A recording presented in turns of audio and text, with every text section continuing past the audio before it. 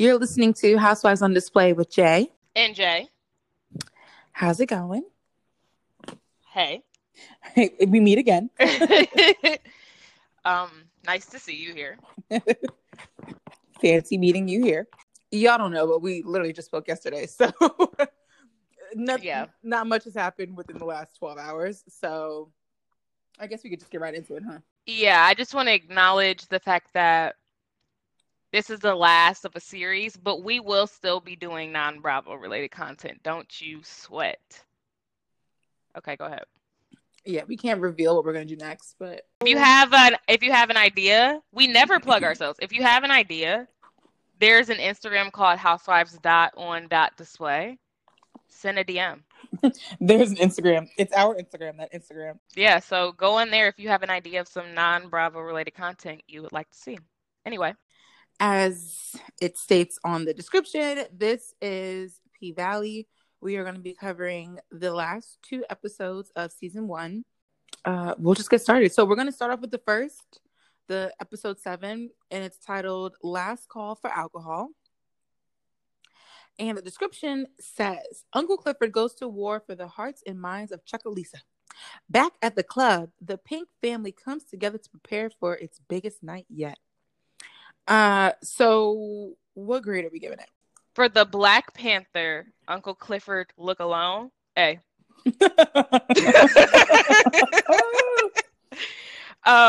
What are you giving it? Yeah, it was a pretty good episode. So good so that I wasn't sober, but still, I almost thought I was watching the finale. Like, I had to double check. I was like, hold on, wait, I didn't skip an episode, right? Mm-hmm, it was juicy enough that I was like, oh, okay. Like, they're moving faster. Okay. Right. Like, compared to the previous 2 episodes, extremely fast. Yeah. Whoa, those feel even slower than they felt when we were watching compared to these 2. It starts off and it's basically like a dream sequence.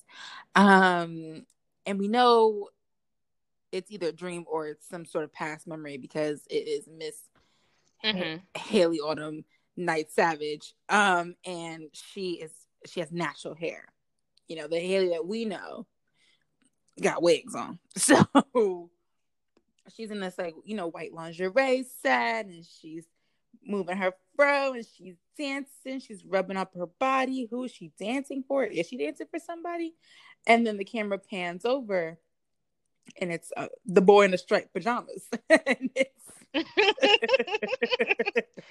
Now, straight off the bat, this is Montavious. So I was like, okay, so Montavious. Right. Also, my second thought, I guess, like you once said, a 1B, is Montavious looked different than I had pictured him in my mind. I thought he was going to be older. Montavious? Mm-hmm. I thought he was going to be a little bit of a sugar daddy, a little bit of a pimp. You know what I mean? Oh, okay. That's what I painted him to be. But so I was confused when I saw this guy. I was like, this is Montavious? Okay. And so she's dancing for him, dancing. And then the next scene, they kind of walk into, I guess, what is her daughter's room, and he's holding her, you know, their child, and he's smiling, and she's, you know, gazing on dreamily. And then it immediately cuts over to the Haley that we know. Won't say love, but the Haley that we know. She's looking spooked and strung out, in my opinion.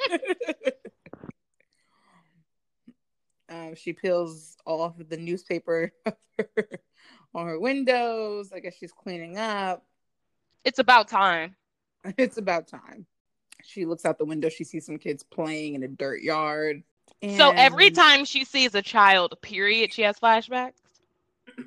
I guess that's what's happening. Wow. That's tough. Tough, inconvenient, unfair. I mean, all of it. Yeah, kids are everywhere. So that's really shitty. So the next scene, we have our queen. So what are you calling this look again? I'm sorry, just tell them again. It's the Black Panther look. It's maybe a Jezebel Black Panther, but nonetheless a Black Panther. So just to give y'all an idea, Uncle Clifford has on a red beret, red leather beret, Uh, she has an afro. She has on And a it's fishnet. decorated with pins. Right, decorated with pins. She has on a fishnet sheer top, a leather jacket on top, and it looks like a camo fatigue skirt of some sort, and a tambourine in hand. Oh, in a Africa necklace on. And a red rat tail braid. I missed that. Pure insanity. Tits out, which makes it Tits insane enough. out, toothpick in mouth. I mean, you honestly, our description is not enough. You gotta go see it. Truly one of her best looks to date. Insane. This was such a good start to the episode. It was simply hilarious. Like, and the boot has the nerve to have a kitten heel. That also sends me. I think what's even funnier is that the beret is actually crooked to the side. It's not even like on straight. It's like leaning like T.I. hat. Like T.I. Literally, it's like all of it has personality. Everything was done on purpose. It's so meticulously executed. I love this look. But apparently, I guess they're at some sort of, picket job, some sort of riot. They're picketing, but I couldn't understand what they were picketing for. I guess they were picketing against. So if you'll remember, Eloise came at the end of last episode and spilled some tea where if they can get the church involved, they won't build the casino, period, because the church will think it's full of sin. So this is now the church trying to get it to a vote in picketing so that it'll be a vote, which also helps the pink because then it can't be built. Nobody will be buying it. Miss Woodbine has gotten out of jail and put on a different wig, I see. Yes, and just realized in order to buy her way back to freedom, she has to work for Uncle Clifford because Uncle Clifford was the one that posted her bail in the first place. And Uncle Clifford was like, bitch, you owe me a favor. Mm-hmm. The next scene, we see these damn boys again. It's, the brothers, can't remember the name right now, and Andre, and they're arguing over the land. He's trying to get them to make it a lease so that they can also get 1% gross revenue of the casino. I mean, yeah, 2/3 of the Cotton Trio is here, and they're trying to, I don't know, get a lease out of this, even though they're pissed. They're livid about this lease. And Goddaddy is stewing because they're going off on Goddaddy instead of Andre because they have the in with Goddaddy. He's supposed to be doing them favors. They'll keep him in office, so because they're well connected because old money. So he owes them, and he's not doing his side of the deal. So they're threatening Goddaddy, and he's not happy. Exactly. He said, "I'm feeling like I'm standing in a tractor in the middle of the field, and I'm getting a lot of shit kicked up at me, Andre." What kind of slave analogy is that? If I was supposed to relate to that, I didn't. You know what I mean? Like, so honestly, the most important thing to get from this is that the brothers signed off on this lease agreement deal instead of to just sell the land outright, and that they're also supposed to get some sort of, 1% gross profit from the whatever the casino brings in, and that clearly Andre and Goddaddy have some sort of weirdness going on in their relationship now. They're in troubled waters.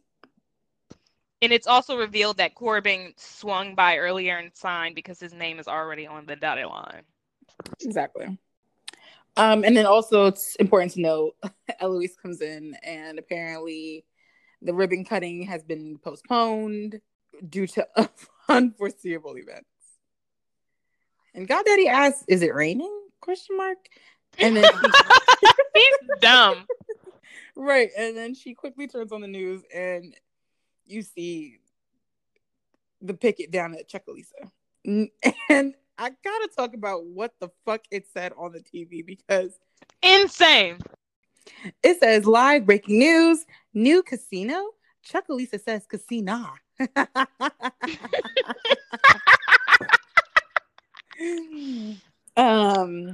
But headlines really, the wordplay is always insane in the headlines. So I really fucked with that.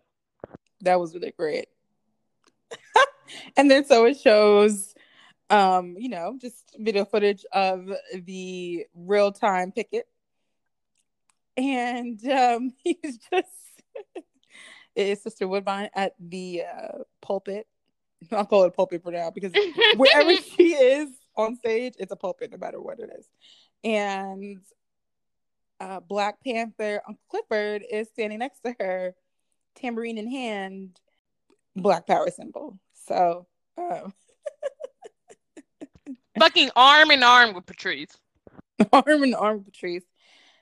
And it's just hilarious that somehow everyone's convinced to picket against the casino. But like, there's already a strip club there, so it's like the irony. Yeah, the irony is not lost upon us. Yeah, so like somehow Sister Woodbine just has such a sway with her audience that they're willing to picket the casino, but they're not really saying anything about the fact that there's a whole strip club called P-Valley, or well, it's not really P-Valley, it's the Pink. This is what, I always have to come with an acting note on this show in particular. The acting that Uncle Clifford's true person, whoever that actor or actress is, whatever they identify as, the way the body movements are, and just the like being very expressive all the time, and every expression lands, it just tracks. They are fully embodying Uncle Clifford as a character. Like, I can't even imagine like reading that script, like not yet seeing this person play this person, because like he or she has fully taken it on.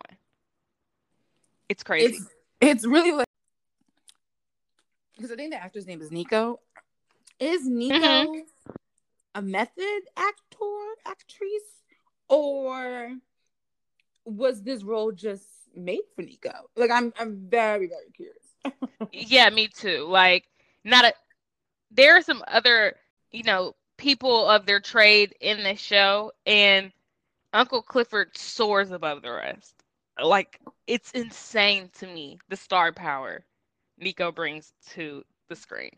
Right. There's just no way I feel like you can really watch this show and not like Uncle Clifford.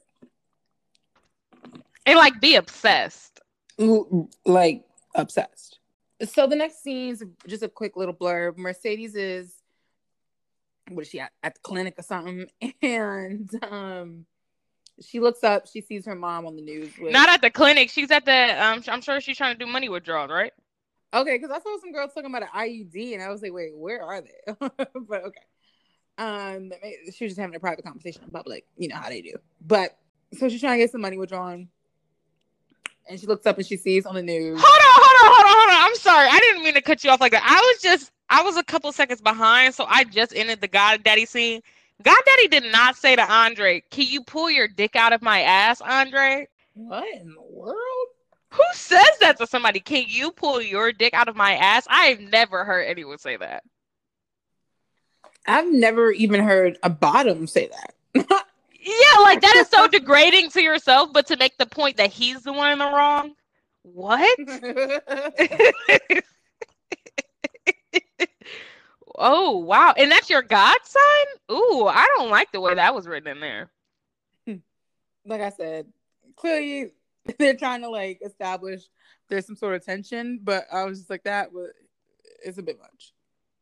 Oh, wow. Are they fucked? Okay. Stop it. Sister Woodbine's new wig is whoo-wee. Not a part in sight. Not a part in sight. Please get Moses there. I need to part it. Please. So yeah. So basically, like I said, Mercedes looks up. She sees her mom and Uncle Clifford on TV, and Uncle Clifford lets the audience know, come down to the Pink and sign a petition. Not the casino's gotta go. Not hey, hey, ho, ho. The casino's gotta go. Right. So obviously Mercedes is pissed because all she sees is her mother and Uncle Clifford, Ace Boone Coon type. It's like beyond the fact that like you're fraternizing with the devil in this case. you're also getting my mom to support you. My mom has never supported the Pink in any capacity, and now all of a sudden she's out here doing a whole fucking like protest on your behalf. Like, come on. I'd be a little upset too. Yeah, like you didn't even come bail me out of jail. What you doing next to her? Right. So the next scene, Uncle Clifford is driving back to her house with all her picket signs stuff to the brim of Please her tell car. me you read the picket sign that says Mayor Ruffing's a sellout, and it's a picture of him with devil horns. And then there's one in the back seat that says gambling is a sin in all red. That gives me major, this is a very niche joke, but this gives me major Willard Preacher vibes. Like, these signs are insane. So as Uncle Clifford pulls up, she sees Corbin sitting on her porch, and Corbin is fucked up. Okay, he got his ass beat, or he sat there and got his ass beat. I'm not sure which, but he got his motherfucking ass beat. He has blood, bruises, swelled up eye, like he just looks nuts. So Uncle Clifford's like, please tell me you got a couple licks in at least. While she's, giving him some first aid. Not to get in the weeds here, but the special effects, particularly on the swollen shut eye, quote unquote. Yeah, not the best. Okay. It's super red. It's like pepperoni red. I'm like, that's not. Okay, go ahead. That's not how it looks. I was just gonna say that's not how it looks. It wouldn't be red like that. It almost looks like it's like it got stitched up on the outer rim. You know what I mean? It's like a dark circle around it, and then the way the swelling is, it looks. The swelling, it is more swelling underneath it than on the actual eye. It really makes no sense to me, particularly. And the guy is still opening up his eye. Like, that wouldn't be the point. The point is the swelling. You really can't open your eye or blink. Yeah, like but also only in the inner corner, which is insane. If it would, any part would be open, it would not be the inner corner. The gash and blood, whatever, is fine, but that bruise makeup, budget cuts. Even the special effects they use on it look like it's just like a paint, like they just put a green screen on top of his eye, and then they had this thing floating there the whole time, and they use like an edit. That's my point. Yeah, it's just not great. Not great. Listen, this is no HBO production. I'll give you that. Ooh, you're coming for Stars. You know what my favorite streaming app is? Stars. I get all the latest and greatest TV shows on Stars. My favorite show, believe it or not, now that Power's off, is Ghost. And I get to watch it every Sunday on Stars.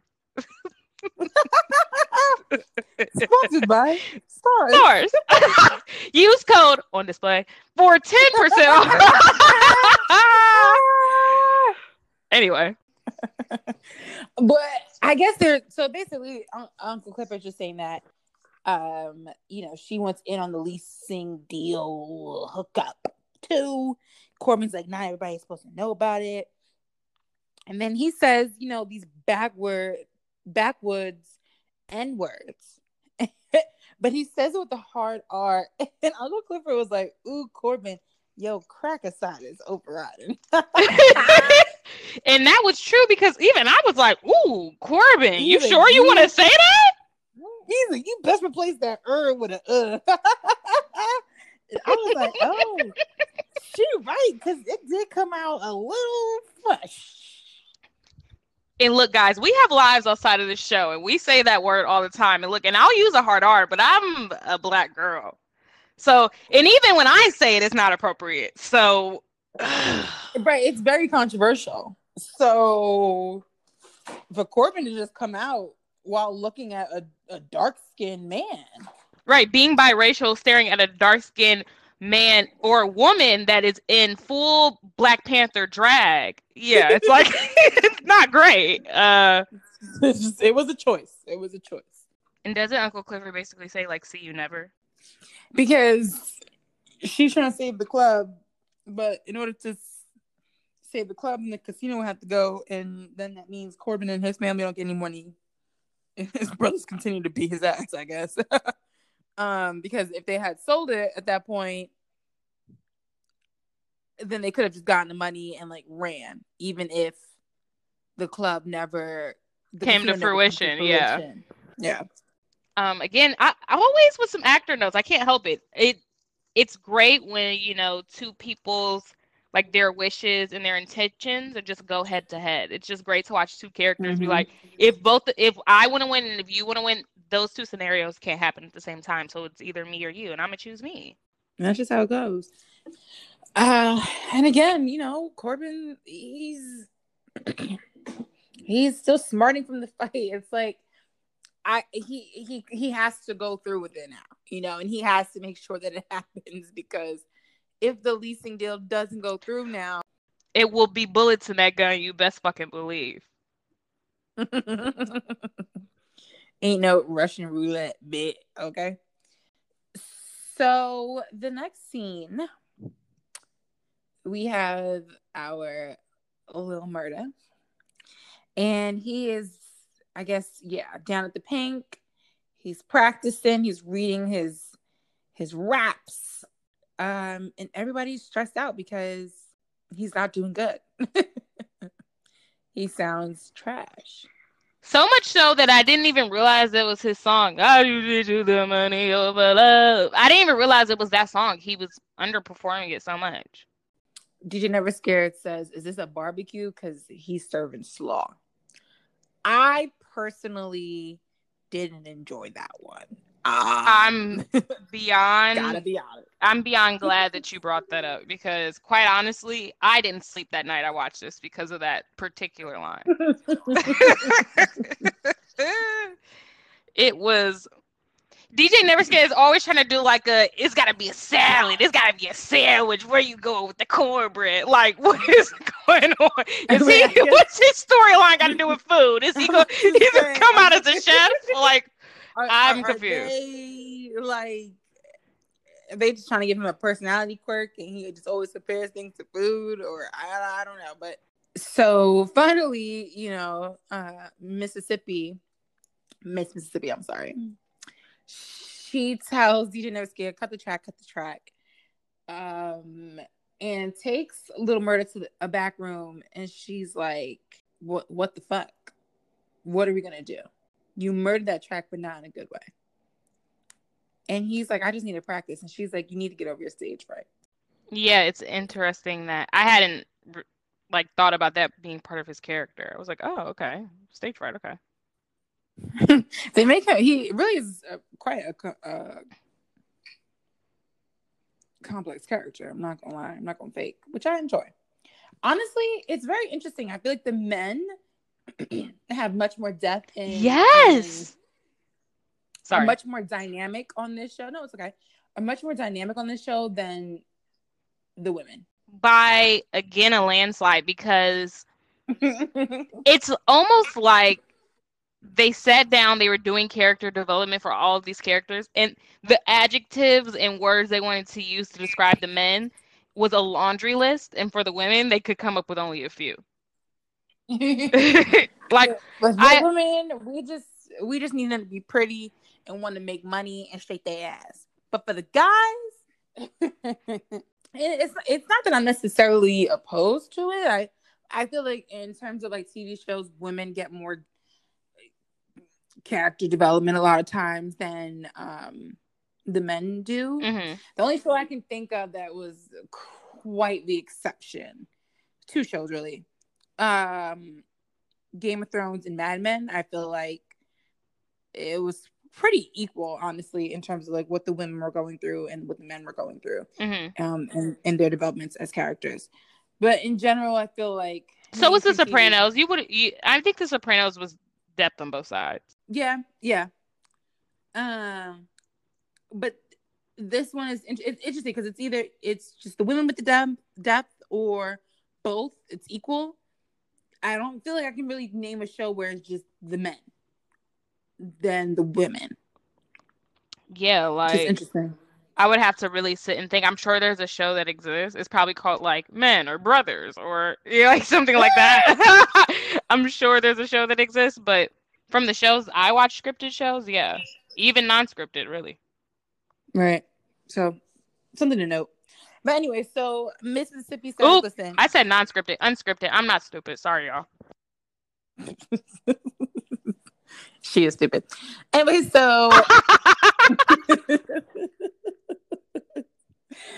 Miss Mississippi is like, you need to get up your stage fright, and she has the perfect plan for him to do so. She takes him into I forgot what this room is called. Is it the champagne room or something like that? That's probably the champagne room. With a champagne room. What is it? The Mario Luigi room? No, it's like a regular, like, it's the room outside the Mario Luigi room. Oh yeah, it's kind of like the holding cell before you go into the Mario Luigi room. The holding cell. And it's hella Okay, dirty. So, yeah, it's because no one cleaned it from last night. So the name of the room is not what's important here. Oh, you know what the fucking vibes gives me? It looks like fucking Arizona's Giselle's daughter's restaurant. It has the same color palette. Fuck off. It looks like that. The same Bordeaux feel. Okay, go ahead. So they're in Arizona's, and he is standing on but there's a table in there. He's standing on it butt naked. And with his eyes closed for some reason, just so she could say, "Open your eyes." That's it. So she's talking to him, trying to plug it into his mind that he needs to just, the classic, focus on yourself, pretend like you're naked, just feel the vibe, just whatever she had to tell him to perk him up. Close your eyes and feel it, she says. And what's so interesting is they usually tell you as the performer to imagine the crowd naked. So it's funny that him being naked made him comfortable, or like, just, I guess it's because you're so vulnerable. It's like, well, I'm already naked. Like, what more could I do to fuck up, honestly? Right. It's kind of like, I'm already naked. I can't hide behind anything now. And if I feel like, yeah, you're so vulnerable, they have all of you. Mm-hmm. And if I want to distract you from the fact that I'm naked, then I gotta bring it. I gotta fucking perform, so that in the back of your mind, it's like, oh, like, you're not even thinking like, oh, he was naked. It was, damn, he was rapping. You know what I mean? So maybe that was the science behind it. Unclear. Mm-hmm. But anyway, obviously, after he's doing that, he's delivering it, and he's amazing. Rapper turned singer. So I'm falling. So the next scene, Uncle Clifford meets up with the sheriff that we saw in the first episode. What look are we calling this? Not the booty shorts with the neon biker shorts underneath. In the fucking Tim's. I would call it slutty gangster, slutty hood rat, slutty. It's something with the do-rag and the Tims have to be acknowledged, but also the fact that he has on booty shorts, or she has on booty shorts. And she has on a gold chain. Like, all of that must be addressed, but it's also slutty. The tracksuit also has it's floral print. Like, there's so much going on. What is this look? Do-rag darling? I mean, who is this? I was gonna say Hood Barbie. So Hood Barbie and do-rag darling. Both. Whichever. Right, it's Hood Barbie hyphen do-rag darling. Wow. Oh snap! At one point, we really should have been writing down these names, because we need to post pictures of these outfits. Right, we low-key need to tell Nico that we've come up with all of these. I don't know if he has, or she has, or whoever, but we have. For every fucking look. I'm gonna do it like a fucking fashion showroom. Take pictures and sketches of this shit, and I'm gonna write the name right underneath. Okay. Anyway, the point of this meeting, I'm actually very unclear, but the sheriff gives Uncle Clifford some sort of paperage and basically says, yeah, like, the pink is going on the auction block tomorrow. He's like, sad to see you go, but you gotta get the hell up out of here. Yeah. And no more dirty cop work either. Exactly. The most important thing to note from this scene, honestly, is that as the sheriff is getting back in his car and is about to pull out a lot, Haley pulls up. She walks out. He sees her, and he was like, she looks familiar. Opens his glove box, pulls out a sign, her missing person sign. And there she go, looking like the same damn person, but with a wig on. Looking like she's on the run. So Uncle Clifford, in the next scene, barges into her office, and she sees Mercedes sitting there waiting for her. Obviously, Mercedes' mean muggerhead is mad. Uncle Clifford pretends like she don't really see her. So basically, Mercedes is just, asking Uncle Clifford, why the fuck are you in cahoots with my mom? Like, what the fuck are y'all up to? Questions that do need answers. Uncle Clifford just lets her know the master plan, that she was trying to get her to persuade everybody to sign this petition so that the Pink wouldn't close or wouldn't be up for the auction block literally tomorrow. Yeah, unfortunately, Uncle Clifford is working a little reactively versus proactively. It's kind of already done. When she was stuffing those overdue bills, that would have been the time to get a picketer or two in here. And it's supposed to be a sad scene. She's like, without this club, I don't have anything. And these girls, they don't have nowhere to go. Who's going to take care of them? Who's going to hire Big L? I barely wanted to hire Big L. Mercedes quickly tells Uncle Clifford, okay, what was rule 24.5, which is no crying at the Pink, just in case you forgot. And basically she's like, get your shit the fuck together. What are we going to do now? What's done is done.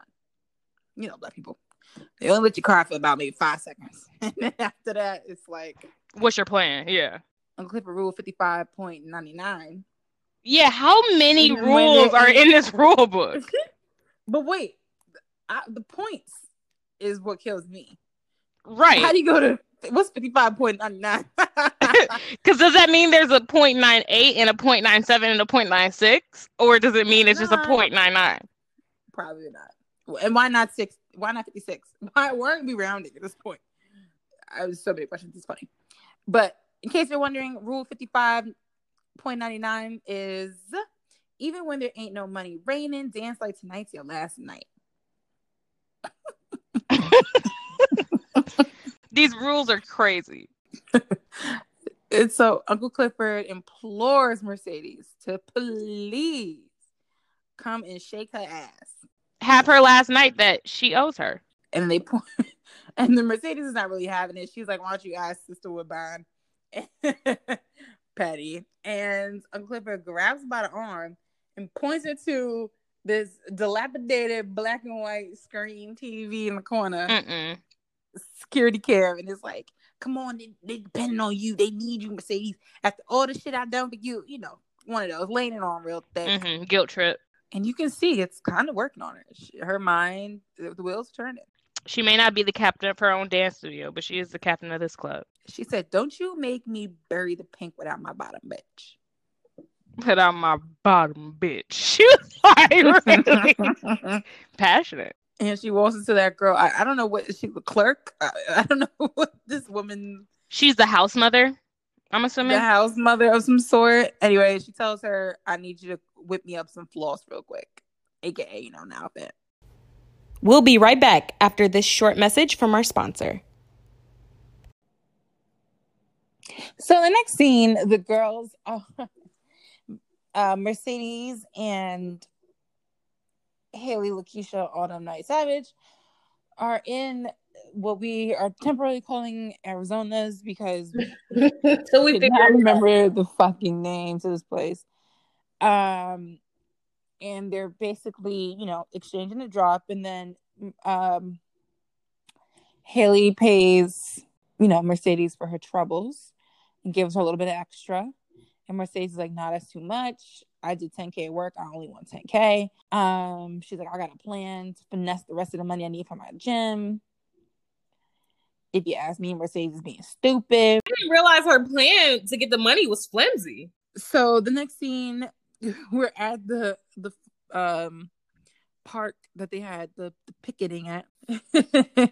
And it's a mess. They left their chairs. There's popcorn. There's picket signs up. There's balloons and shit. I see a sign that says "Lose your soul with just one roll."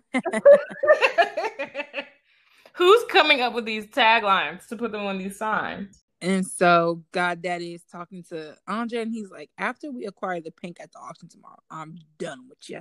All because they trashed the park. He was so excited to have this Mayor Ruffin park.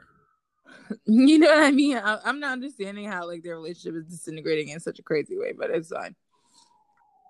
We never got to see the good times with them. You know, like it seems like it was always rough territory, but hey. So the next scene, we're back at the pink, and Uncle Clifford is giving her girls what is seemingly one last pep talk. Mm-hmm. Sometimes in life, you got to take an L to get to the W. This, unfortunately, one of them times, Gidget starts crying. Per usual, she's so emotional. And Uncle Clifford is like... That's when she brings up that ordinance that the police officer had come to earlier, talking about no titties, no tequila, or they'll shut this shit down. So everyone's mad about that because they're like, how are we supposed to make the VIP money if we can't show our titty? And then Mercedes, you know, because she is the bottom bitch, she's like, we just gotta shake them Tia and Tamara's so hard they think they see titties. I didn't enjoy her calling them Tias. Again, the writing. It's not bashing the writers. It's just that Skrilla on top of Tia Tamara's, on top of the whole salad food storyline. It's a few dialogue choices that I'm not a huge fan of. Exactly. Agreed. So they all bow their heads in prayer. Hallelujah! I pray that you let the pink have one last big ass bang. Please, Jesus. Help DJ never scare bump his beat like he ain't never bumped him before. Help my Tay dress our girls in her best floss finery. Please make sure Big L and Diamond don't let Nan one motherfucker in the door unless they sign that casino petition. And make sure you're wearing your damn radios because it's going to be basically crazy up in here. So I'd be sick if I wasn't part of the Trinity. Like, I'm just a regular bitch. You don't gotta bless me, I guess. Yeah, I guess I'm just stripper. But Uncle Clifford does go down the line and shouts everybody out, except for one of the hoes that can no longer. She can't even see her toes, so I don't know. I'm not understanding what that was gonna happen. But why is she in the huddle? Get out of here! Don't even sit down on the side. Get out of here. Yeah, you're on maternity leave. The prayer was very long, okay? And so Uncle Clifford is still praying, and she is begging for the money men to come tonight. She said, bring the drug dealers, the scammers. Because my girls, my bitches got bills to pay. Everyone's feeling it. The Holy Ghost is going. In the name of the Father, the Son, and these asses and titties. Amen.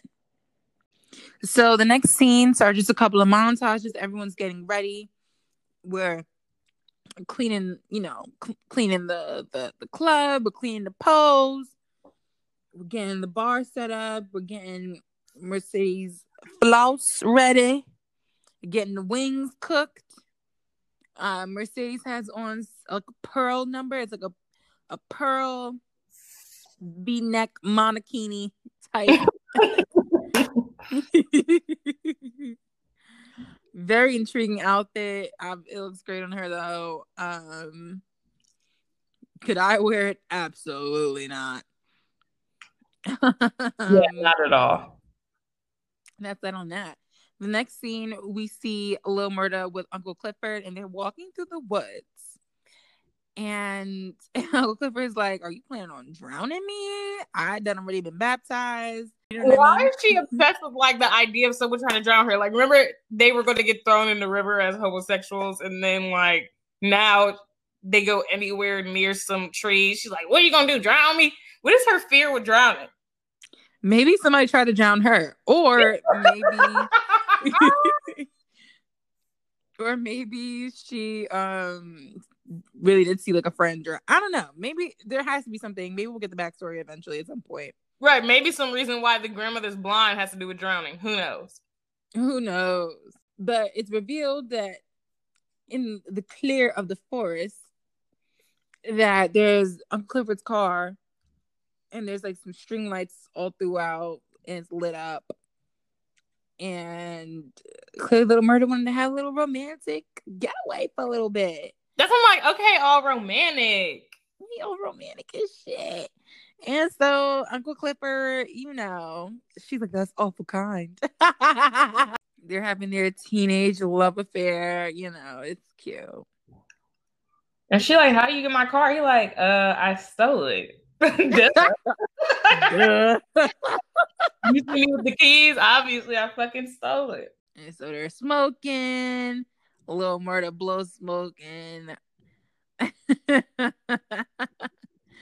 And Uncle Clifford's mouth, you know how that. He took a bottom position this whole entire thing. I feel like, not to stereotype, but I feel like it would be the bottom that would do the romantic shit like this and be the one to blow the smoke into Daddy's mouth, and then we haven't quite gotten there with that too. I like that Little Murder was kind of taking no, but then again, not really though, because when you think about in at least a heterosexual relationship, you really want the man to go all out and do shit like this. I mean, you do, but who's usually the more romantic one? The woman. You don't think? The woman is romantic, but I don't feel you look crazy as a woman, doing a candlelit dinner and I don't know. For me, I feel like I need the man to be the one setting shit up. Otherwise, if I'm doing it, it's it feels desperate, in my opinion. I feel like the woman needs it, but the man does it because he knows the woman needs it, and they start having sex. Because Little Murder went straight for his own peen, and Mama said, "Not tonight. I don't want to fuck up my glam." So they did something a little different. Once again, we're back in the pink. We're in the dressing room. Mississippi, of course, has more bruises on her arm. This time on her forearm. What are you doing? Grabbing her forearm all the time and squeezing it? What is happening? I was just very peculiar about the bruising placement. Obviously, this person who put the makeup on is not medical personnel. Because we're calling attention to the fact that FX needs some work. Yeah, because the bruising doesn't make any sense unless he smashed something on her forearm. But if it's supposed to look like he's grabbing her bruising, it's not a fingerprint pattern. You know what I mean? So that wouldn't make any sense. Yeah, no, it doesn't make any sense. So I don't know what's going on there, but the implication is that she's getting her ass beat. So, but we know that already. Right. Why doesn't she just leave him? I mean, we're all wondering. And again, do women ever leave their abusers? I shouldn't say do women ever, but it takes a lot for some women to leave their abusers. And even then, sometimes the worst time is not even sometimes. The worst time to leave an abuser is, when you leave them. So it's that's generally when you I'm saying that's generally when you start to get he gets they say that women that are being abused, that the most dangerous time for them is when they leave their abuser anyway. Mm-hmm. So it's easier said than done to be why wouldn't she just leave him? She also has a kid with him, so newborn at that. Right. So you already know how that goes. So my Tay, the house mother, as we will call her, she's, throwing some makeup on top of her FX makeup, and she's covering it. And a quick next scene is Andre's at, some bar drowning his sorrows. And Haley texts him one last dance. And right. So during that whole makeup on the special effects makeup scene, she's staring in a distance. Her eyes look heavy. We can't tell what's going on, but we can tell she's just know this is her status quo all the fucking time. I'm tired of it. So the next scene, Daddy Diamond's outside. He's smoking. This scene, I live for this scene. He got his, his AirPods in. He's listening to music. Worth it noting that there are the headphones with the wires. That was a little bit older. I guess that was to show that he don't got money like that. Like, I don't know what was the point of. I don't know. So anyway, so he was looking real good too. He got a couple of chains on. The neck was glittery. That's what I saw. And I'm trying to see if that's a blunt or a cigarette. It's a cig. He loves to smoke a cig. Obviously, Mississippi runs out here while he's smoking. And she goes and sits at the little picnic bench table, whatever. And obviously, he has to come over. He takes the time to get one last pull. And then he, puts out his cig. He pauses his music. Sits next to her. He's like, "You are right." And, basically, she just expresses that she's nervous for the night. I really can't believe this moment came to me. Mercedes has been older than the headliner. Now it's my turn. All right, so the stage fright storyline is flipped. Right now, she's the one experiencing the stage fright. And so he's a man of few words. What he does do. That is completely out of left field, you all. He takes off a necklace. And we're wondering, okay. And he hands it to her. And she's like, "Diamond, what is this?" So he tells her, this here carnelian, one of them healing crystals. And basically says it's supposed to give you courage. And when he was over in Iraq, which, where did that ever come from? But okay. When he was over in Iraq, one of my boys' girls used to send them to him. He taught us about it. And he had it in his pocket when he cuts off. He's a little disturbed when, instantly saving me. Yeah. He died saving me. He instantly gets a shot of PTSD. Like, it shoots through his pocket. It's not funny. It's not funny, except for, where did this come from?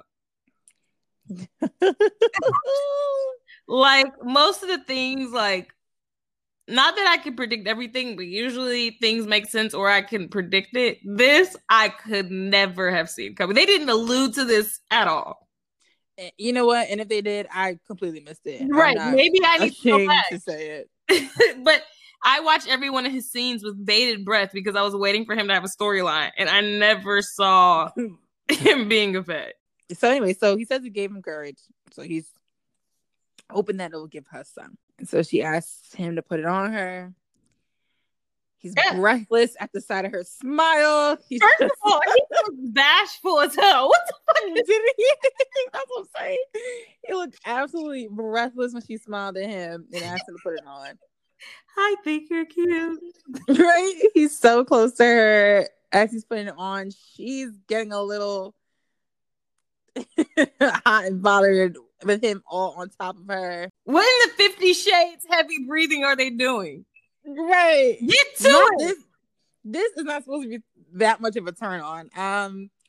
And so he's like, unnecessarily, there you go. And they're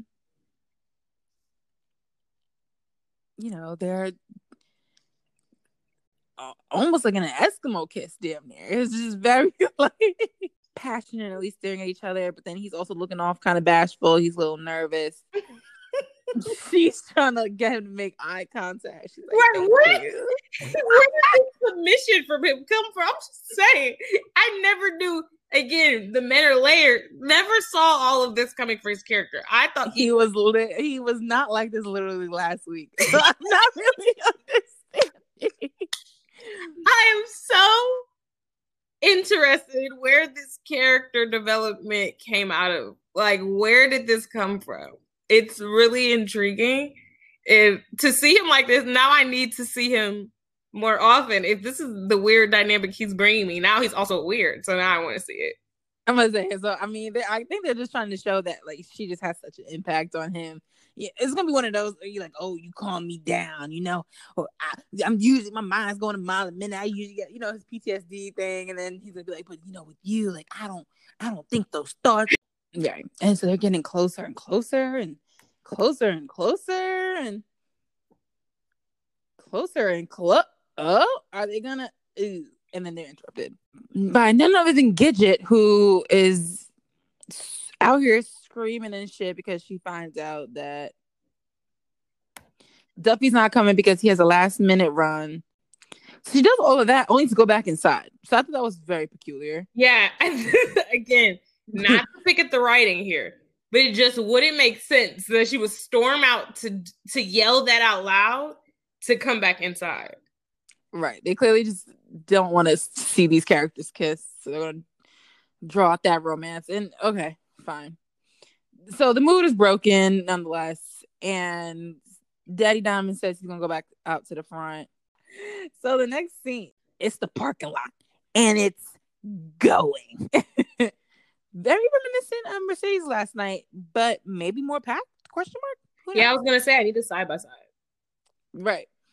And so it's Murder Night featuring Miss Miss. It says on the sign. And, you know, everybody mom's online. Everybody's ready to go, teed up. And so Lil Murder's boys walk up to the front. So he pulls off to the side. And if you're somebody that watches television as much as I do, you already know what's about to happen with that. But put a brief little pin in it. Because then Derek comes up right after him.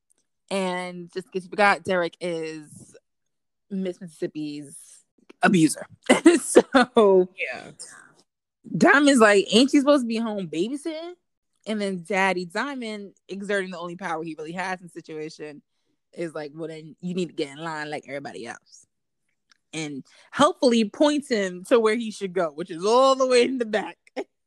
He had the nerve to roll in with his boys. With two of his boys.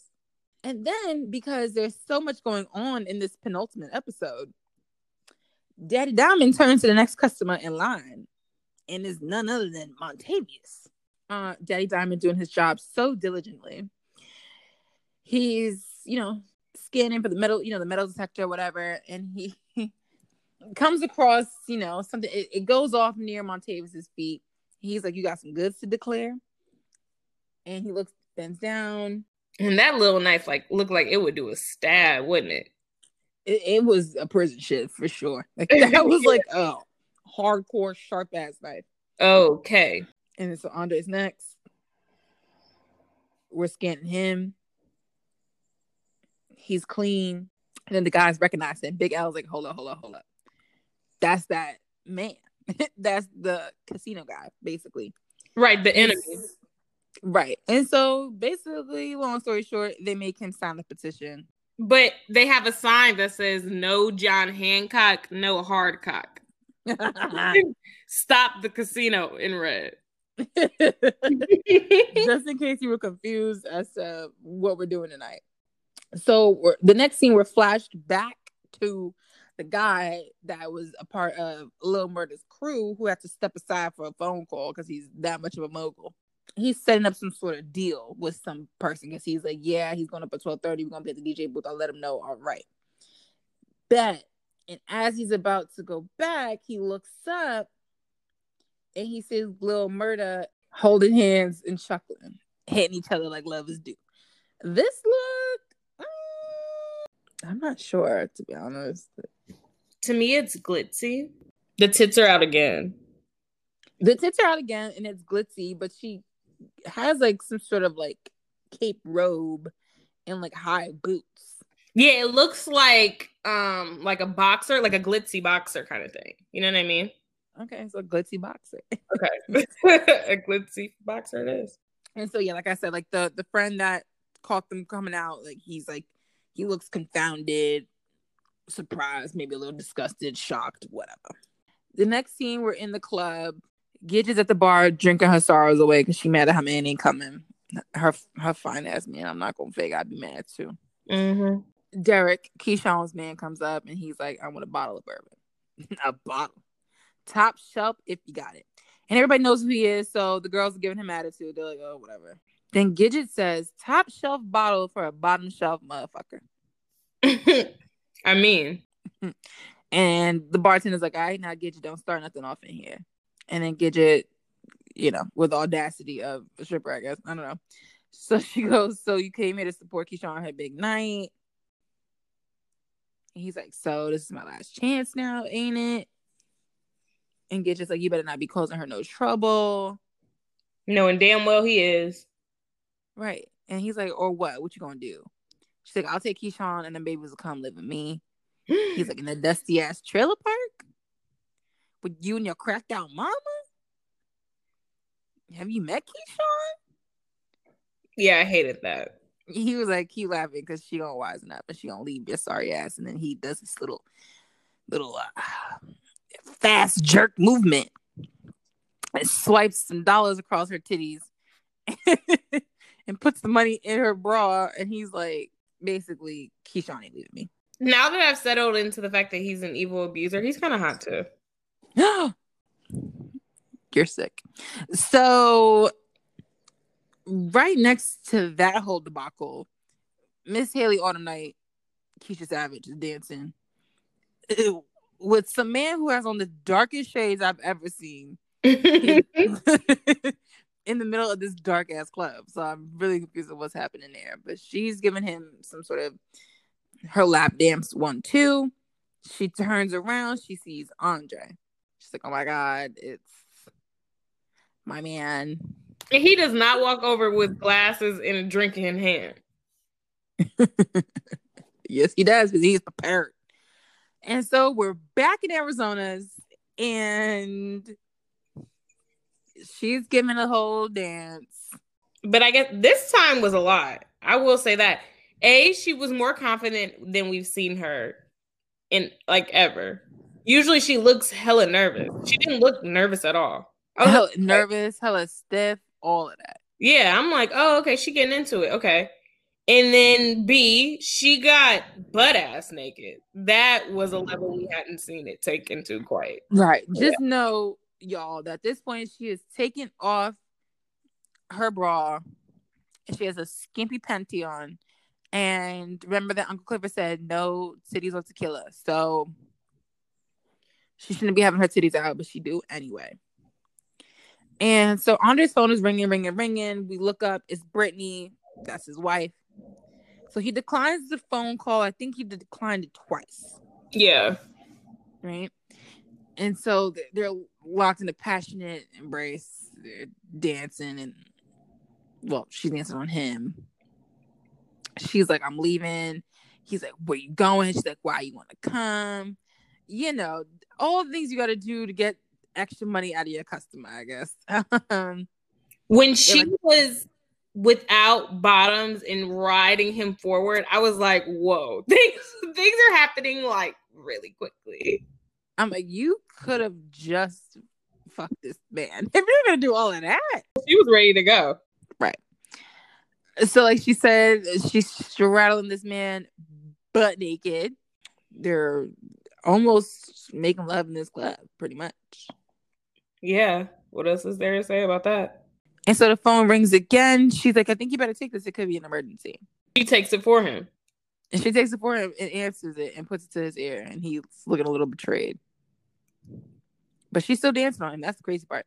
So Brittany's like, Andre, where are you? He's like, I'm at my place. And she's like, really? Because I'm at your place. And basically, you ain't here. And what's that noise in the background?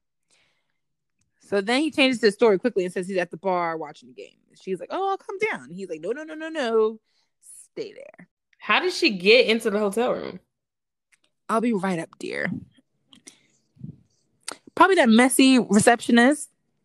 That is a violation of privacy. You cannot just let somebody into somebody's hotel room. Right, just because I'd be like, yeah, I'm his wife. Okay, what if I'm running away from this bitch? Like, what if she crazy? What she trying to kill me? Like, how you just let people in my room? But okay. Exactly. Not really. So, you know, they look at each other. They realize the moment is gone. She says goodbye, Andre, which I feel like she's already said before, but whatever. This is the most unpaid. This storyline was so annoying because there was no payoff, really. And so he walks out. But as he's walking out, he bumps into Montavious. Of course, he doesn't know it's Montavious, and we're technically not supposed to know that it's Montavious, but we know it's Montavious.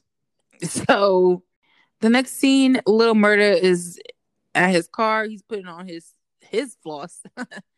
So his grills and shit. He's taking his shit out the car. He about to change his outfit. And he sees his friend who scares him because he was just sitting in the corner shadows and shit. Why is his friend being fucking creepy like that? I'm like, you're being creepier. You think what I did was fucked up, but like you're being weird. Like, if you're gonna come at me and say it doesn't matter, why are you coming at me weird? Right. So he was like, why the hell are you over there all quiet, hiding in the shadows and shit? And he says, you learn to be quiet in the funeral home, gotta respect the dead. He's like, you okay? So he's like, let's. That was a Haley Colton line for sure. And he said, I saw you coming from down by the river with you know who. You said that was on some one-time shit. So he knows about him? Right. I was thinking there's two options. The first option is, of course, he somehow found out about him and Uncle Clifford messing around before. Or two, he's messing around with another guy in some way, shape, or form.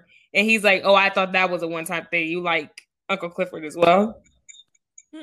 I couldn't tell which one it was. I didn't catch that the first time, child. Okay.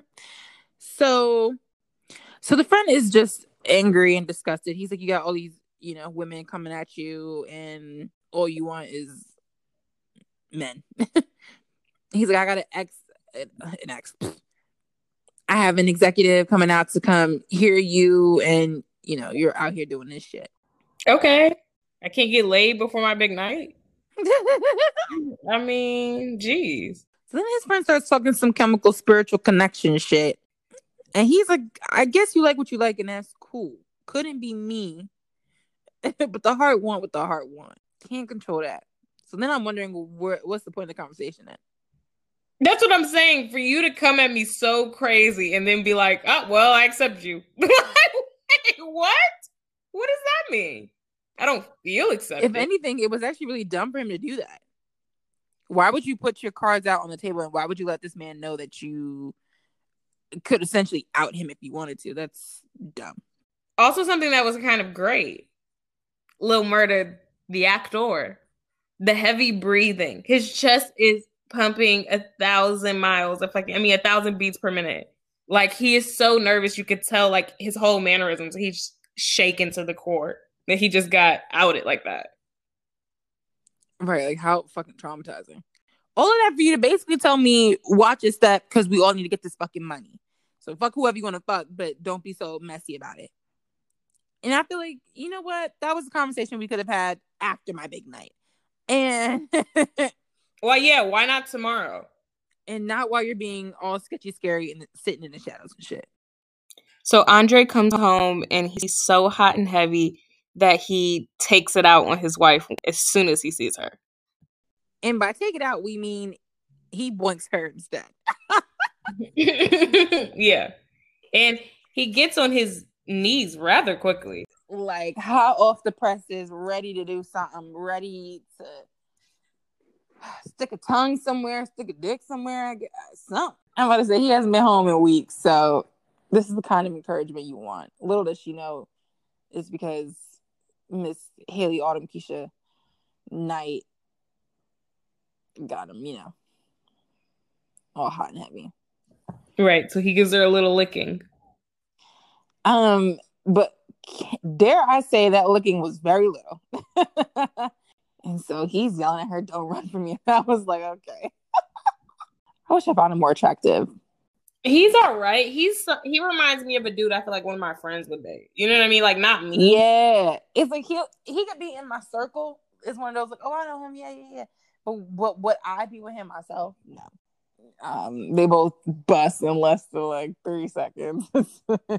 Very 50 Shades of Grey. Very 50 Shades of Grey. She's looking at him, biting her lips. She's loving it. She's like, oh my God, he clearly missed me. You know, she's like, what a welcome back. Right. Flip back to the club. Haley's on the stage, you know, barely dancing like she do. And Mercedes is walking through the club. And she happens to walk up to Montavious because apparently he looks like money.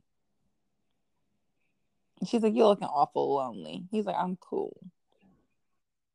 She wraps her arm around his neck and he tosses it back. And he's like, he got his heart set on something else tonight. And then points to none other than Haley. So then Mercedes stands up and she like beckons Haley over. And apparently she can see Mercedes, but she can't see the man sitting next to Mercedes. So Haley comes over. And what do you know? It's none other than Montavious. It's sitting there waiting for her. He's been doing all this. His whole journey has led to this moment. And she wasn't even prepared. And she was looking frightened, scared, and disgusted. And Mercedes is like, "Girl, go get the stacks. Like, why look alive? Like, what are you doing?" Yeah, like, what's the holdup? I just feel like, Mercedes, why would you... You wouldn't be like, "Girl, what's wrong?" Just like... Because, like, why else would Haley be looking like that? She does kind of for a second. Once they actually go away, she's like, wait, something wasn't right. But she's easily distracted. Right, because none other than Coach walks up. He's surprisingly buff for a man his age. I think that's the coaching aspect of it. Yeah, I guess so. Yeah, he was hella cock diesel. I'm like, damn. And he like cock diesel as fuck. He has a nice tummy too. Mm-hmm. That's especially what I'm looking at. Anyway, they walk away to some other things. They're probably gonna have their little private dance. And then we're flashed back to Little Murda. And, he's behind the stage and he's, probably giving himself a little pep talk. He's walking up to the stage. He got his fur on, hair dyed, jewels on, grills in. As we're watching him, it's also a side-by-side of Haley. And she's walking to the back room with Montavious behind her, looking scared. No one's stopping and asking her if she's okay. She's on her own. Little Murda realizes he can't look back. This is it. So Haley and Montavious end up in the Paradise Room. And of course, he's sitting on the throne while she's standing there looking scared. He says, "I've been up and down this river looking for you." She's looking frightened. Doing, honestly, the best acting that we've seen her do thus far. And that's saying something. Yeah, everyone was acting their ass off in this episode. Mm-hmm. She says, "I shot you." And he said, "Not good enough. So where's my money, Haley?" And that's the end of the episode. Okay, so who's on display for you this episode? Montavious? Yeah, that's what I was thinking. Yeah, I think it has to be him. We finally get some dialogue out of him. It's been a long time coming. This character. Go ahead. Sorry, I was just gonna say he's like the newest character on the scene now. And he's coming up to Haley, and like this is like, this is the moment that I've been waiting for. You've been waiting for. He's been waiting for. So it only makes sense that it's him. Yep, and he was unmasked this episode and all of that. So yeah, it is you, Montavious. Exactly. Okay, so we're gonna catch a little break, go get some snacks, go pee, go whatever, and when we get back, we're gonna go over the last episode, the finale, and give y'all our thoughts on that. All right, so we're back. Hopefully, you're feeling refreshed. And we're just going to jump right into it. So the next episode is episode 108 or episode 8. And titled Murder Night. And it's the season finale. Folks from Biloxi to Atlanta pack out the pink to see two shining stars ascend to the heavens on a truly unforgettable night. Meanwhile, Autumn's past finally catches up with her. So, what are you rating this episode?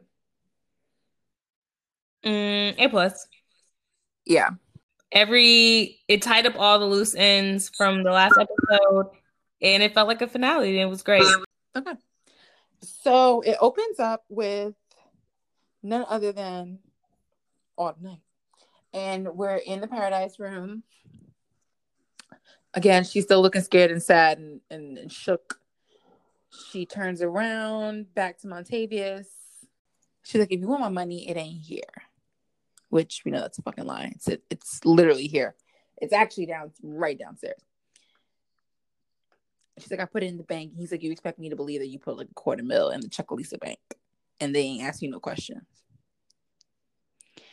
And then she reveals that was why she was washing the money in such a way. Right, which I said earlier too. I feel like I got a lot of payoff with Haley in this episode. My prediction, she really gave it to me. Yeah, exactly.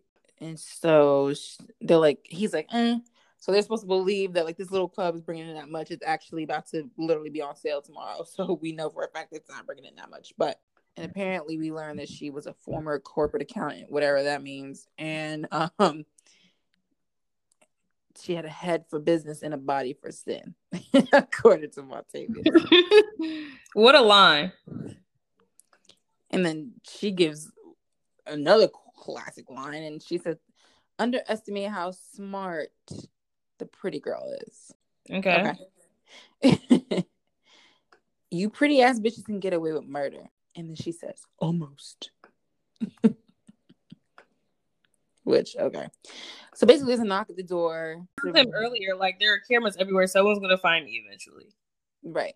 Haley goes to book it instead of to immediately start screaming, which I felt like was a better look. And she's like, listen, they're going to see us. Like, there's cameras all over this place. He's like, they're not coming. Don't worry about that. And you know what? He wasn't lying. Yeah, he ain't never lied, because them cameras definitely didn't come for that bitch. Those cameras were going very unwatched. Let's talk about how many times they failed Haley that night. She was in there dancing stiffly for about an hour straight. She was in there for a very, very long time. Longer than she should have been. So the next scene, we see Mercedes in her own little room, and she's dancing for Coach. We see the girls in the locker room, and they're dancing. Mississippi's recording. She got her Lumi light on. And then she catches Lil Murda in the back, looking in the mirror, looking at himself. I don't know. He's having a moment. And she grabs his hand and she's like, all right, let's get ready to do this. They go out and they start performing their song. So wow. What do you think about the song? So everyone listening, please know that there were 2 points I texted Jay during these 2 episodes. One was about the PTSD storyline, which clearly I lost. That is the highlight of the last episode for me. And the highlight of this episode for me was this debut single. Wow. Wow. The lyrics are horrific. That's just to be, get that out there. Catchy, yes. Do I like to sing the hook to myself? Yes. But do I hate the song? Absolutely. Right. Is the song doing its job because it's stuck in my head and I can't get it out? Yeah. Do I think it's better than the first? No. Do I want to be singing it? No. So. Yeah, I don't enjoy singing it. That's for sure. Every time I'm singing it, every time I catch myself, I'm mad, that I've been led here to this moment. So. Yeah, so they're performing. The crowd is loving it. The crowd knows his fucking songs. He's touched and amazed and honored and proud of that for a quick second, and he gets right back into it. He's feeling himself. He's throwing his fur into the crowd. Uncle Clifford is like, are you crazy? Like, and we later see Uncle Clifford wrestle the coat back from the ladies that took it. What were we going to say? Right at this point, he's performing "Over Love," which is obviously a charting single. Not charting single.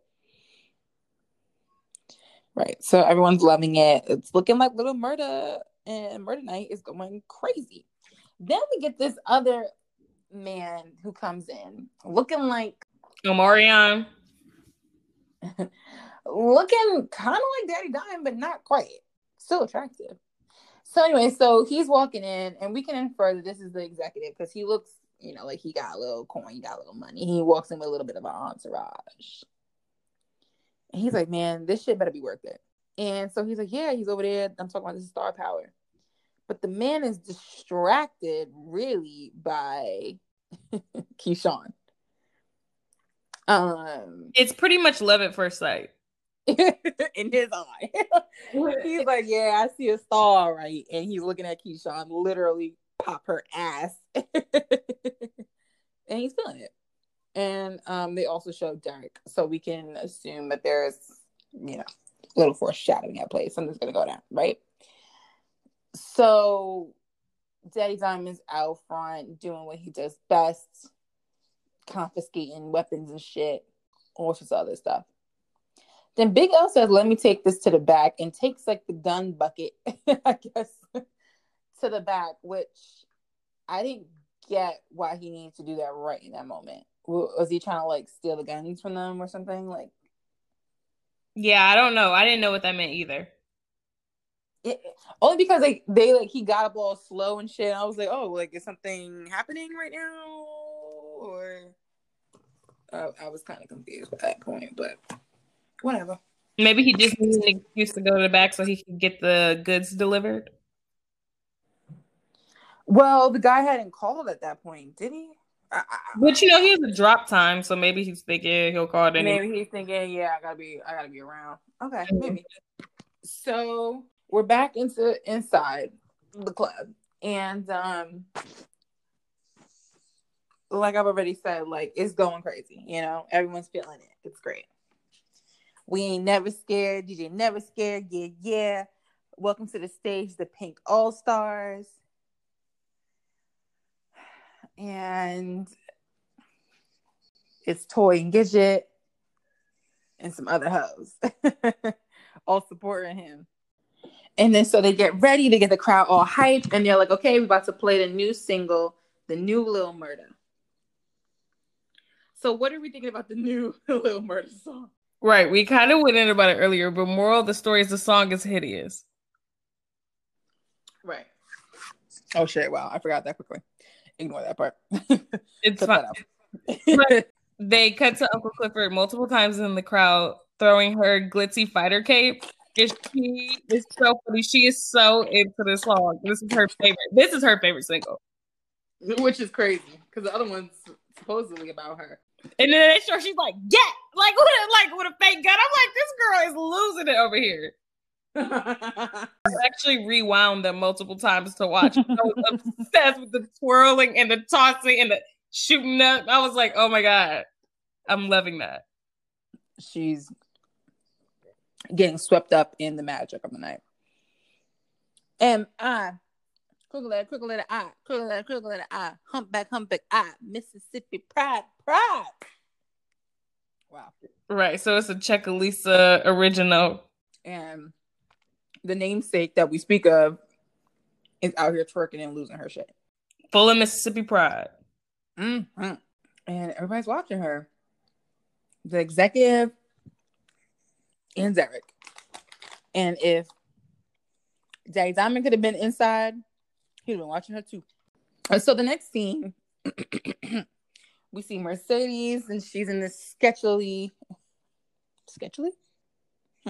Yeah.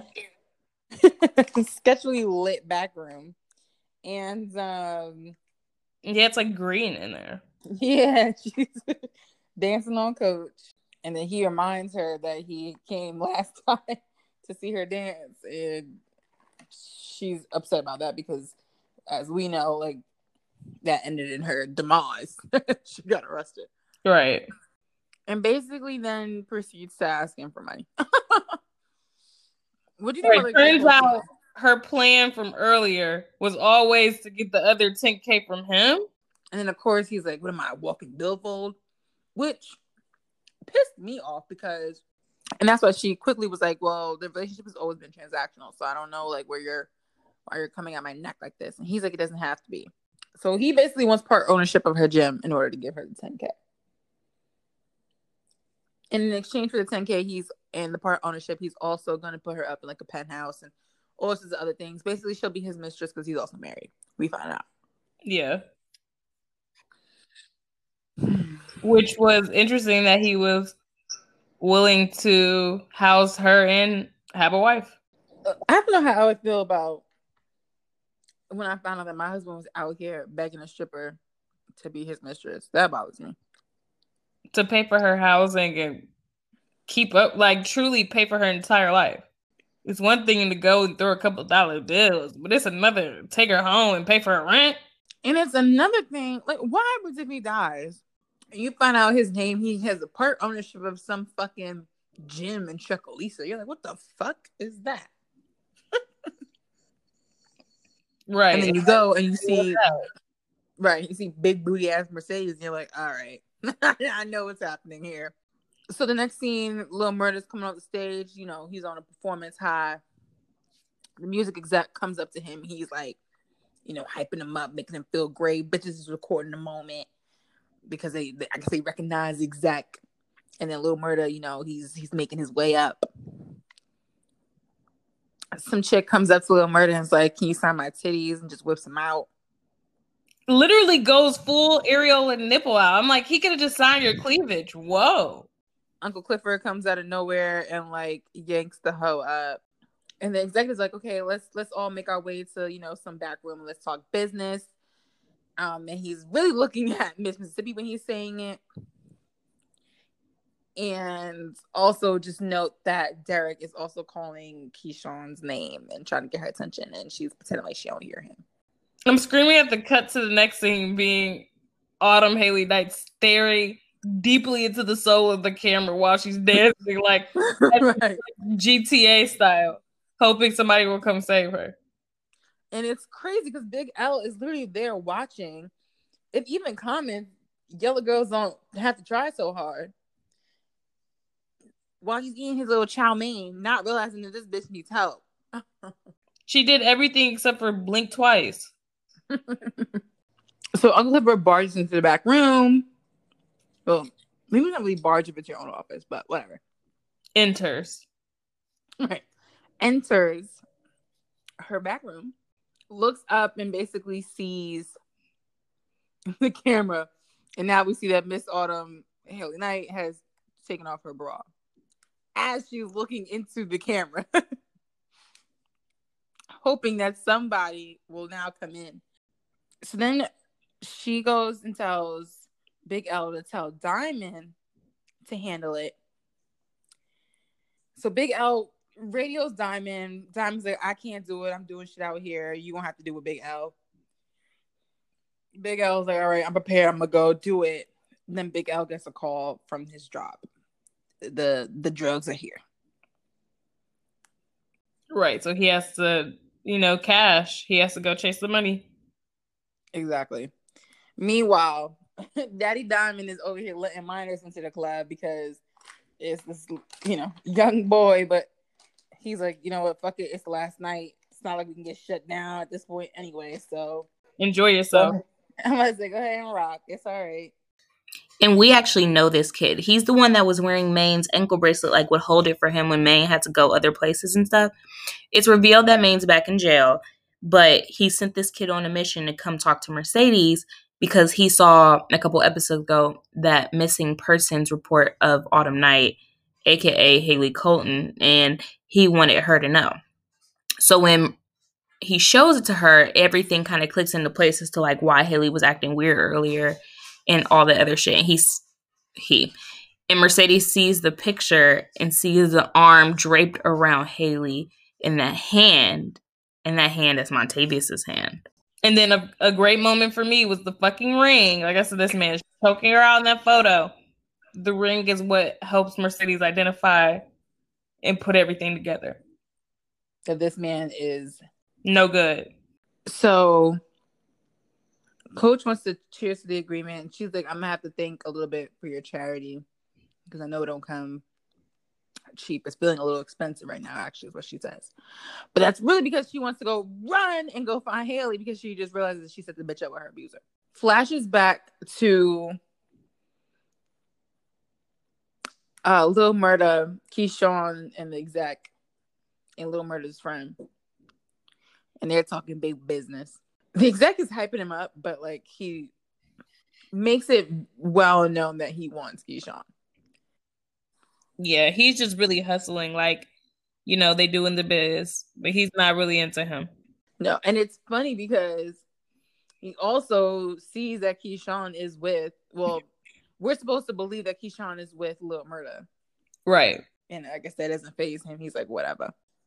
And so basically becomes a problem because they had to flip to DJ Murda. I mean, DJ never scared like that. Right, like he was corny and played out.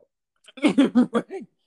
And so basically during the discussion, it really seems that this executive is trying to get Lil Murda to basically leave his crew that he's currently with and get with some new execs and new producers and new crew.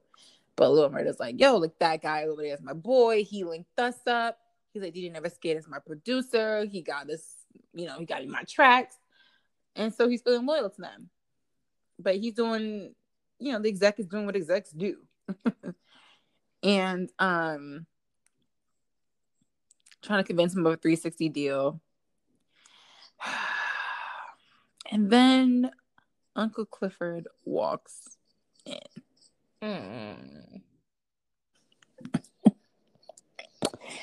And she puts her hand on Lil Murda's shoulder. As she's wont to do, that's her man. And you know, she just shut. She's like, what's going on? Like, what's the tea? Can I get y'all something? What y'all ballers doing? I got the being such a great hostess. Being such a cutie. And Lil Murda says, we about that business right now. But it's not even what he says, it's how he says it. And he doesn't look at Uncle Clifford as he's saying it. And so it's yeah, it's very stern and not a lick of eye contact. Exactly. So the two people that are in the room that know that he's with Uncle Clifford immediately read, you know, the tension. They're like, oh shit, like. And so Uncle Clifford quickly snatches her hand back and with a smile says, y'all enjoy your night. And then she says, Mississippi, don't stay too long, you're reckless, looking for you. And peer over to see fucking Derek stewing and brewing at the bar. Right. Lil Murda is in a position where he really can't defend because then it sounds like what it is. Right. He's with her. It's sad that it can't be taken as just like an ally. It has to be like, oh, you must be fucking her. Exactly. You know how men pigeonhole themselves like that anyway. So Keyshawn does the defending that Lil Murda can't do, and she's like, better leave my boss alone. You might think Uncle Clifford a punk, but that bitch got a tongue like a Draco. That's my vata. Da, da, da. I was like, right, that's my vata. I'm like, all right. Again, I'm just calling to who's ever doing the writing. Some bad choices were made in these last years. Right. Who the fuck wrote that? Me? Terrible. But nonetheless, it impresses the executive because he wants to sleep with her. And he's like, oh shit, let me find out you got bars too. One of those. He said you're pretty and country sedity. And you got that mouthpiece. Girl, I'll manage the shit out of you. And your homeboy too. If he just let me. And she's like, is his beard painted on? Do you see on the sides? It does look very, very black. The goatee part looks like his, but the whole chin strap looks painted. Well, the next scene, Haley is still dancing, still topless, still wondering why no one's coming to her aid, I'm sure. Doing that same move where she sways side to side and kind of moves the arms. Montavious lets her know that he did something to some guy that she used to know that helped her with some accounts.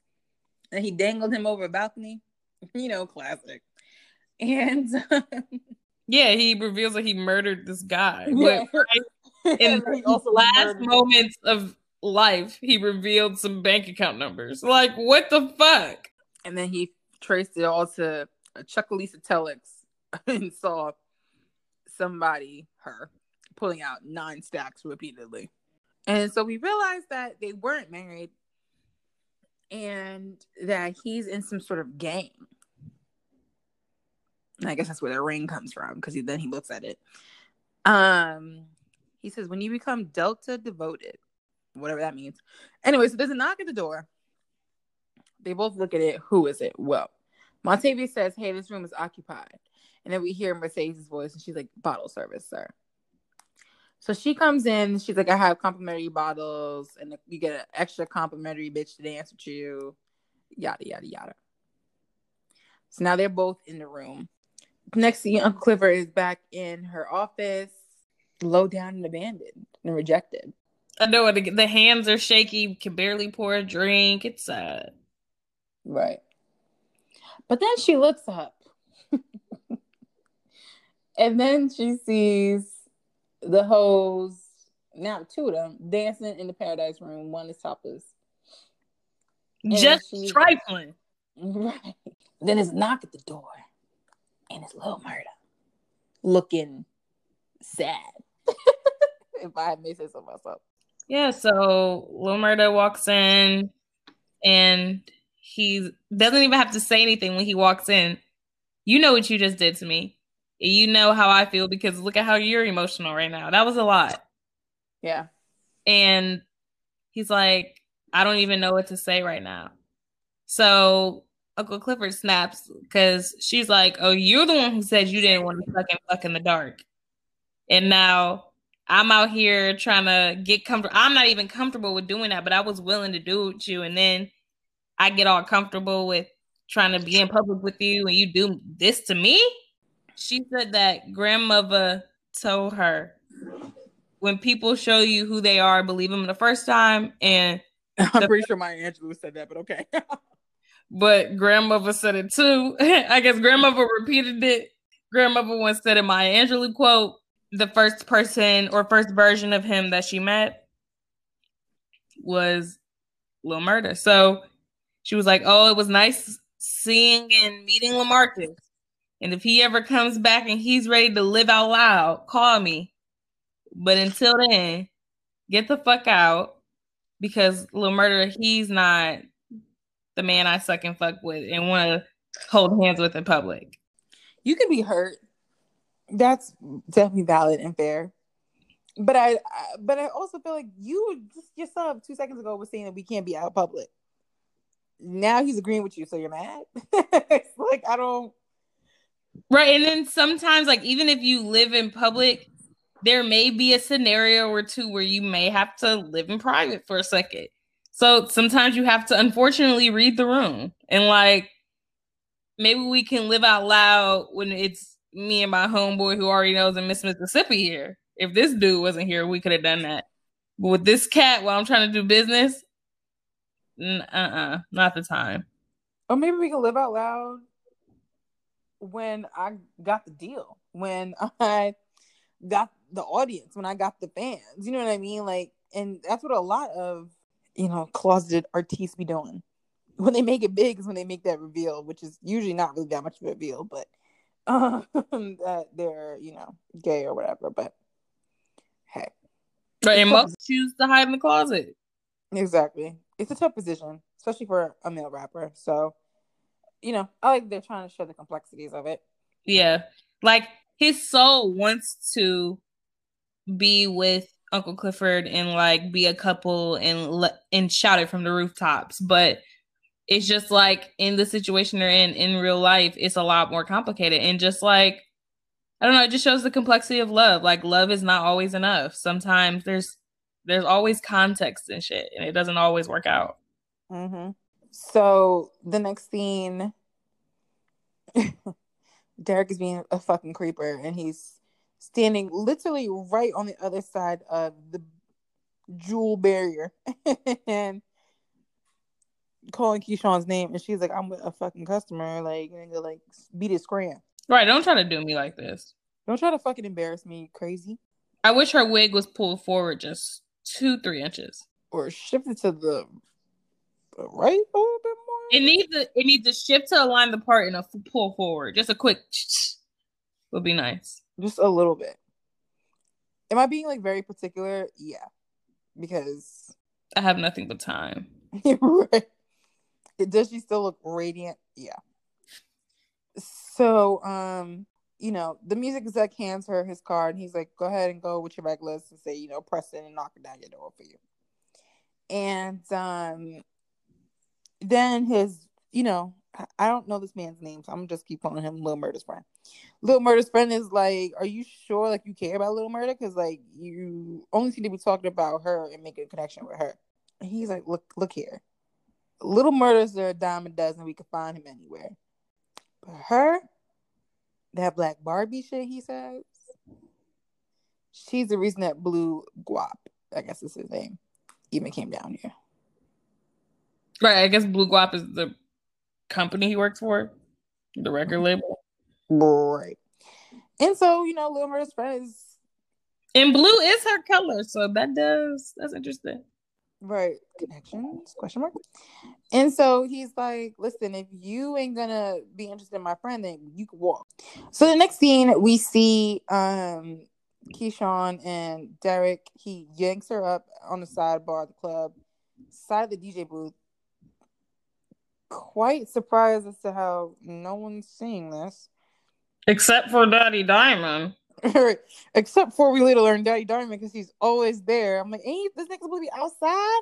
How is he in here watching? In the frame in which they reveal that he's watching it, it's so him. It's hysterical. Right. And so he got her arm yanked up. He got his hand around her neck. He's like, "Get your shit. And by the time I'm finished taking a fucking piss, you better be outside in the fucking car." And then she runs off. And then we see Daddy Diamond over there, way across the club. Right. Eagle eye vision. He can see exactly what's going on. And so then we, again, slide back to the fucking Paradise Room. The bitches is still dancing.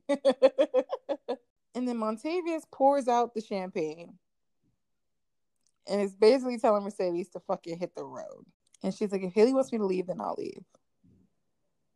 Right. She reveals that she kind of knows what's going on because she calls her Haley. Exactly. And then Haley is like, "Mercedes, you should go." And Mercedes is like, "Fine." Grabs the bottle, and then she does something that I wish she hadn't done.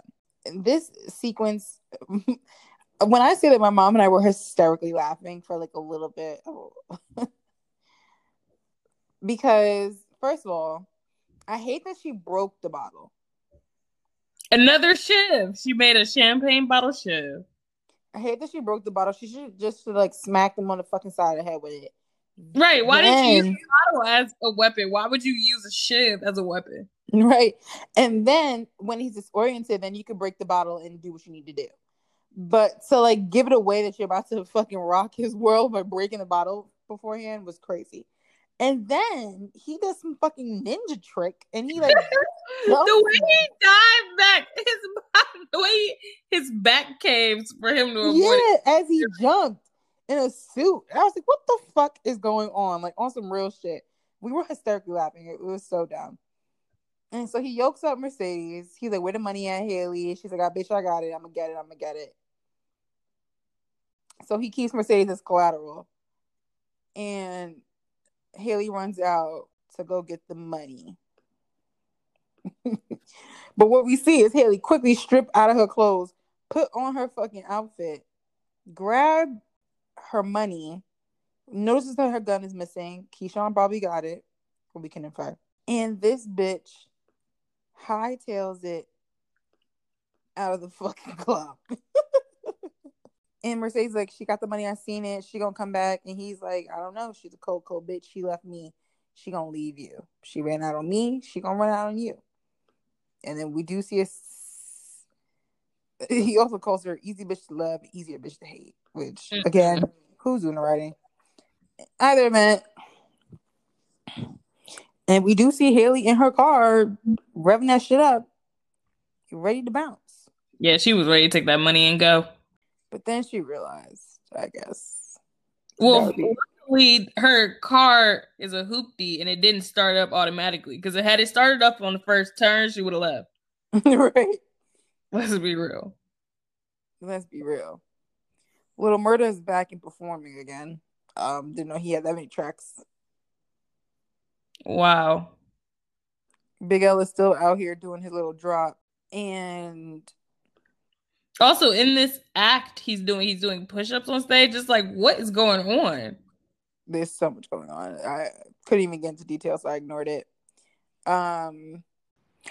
So just know everything's having rapid fire. We only have 15 more minutes left to the finale, so everything is culminating. You know what I mean? So the next scene, we're quickly back with Uncle Clifford. She radios for Big L. She's like, "Where the fuck are you?" He's like, "I'm in the office," and she's like, "No, you ain't. I'm in the office." And he's like, "All right, I'm office adjacent."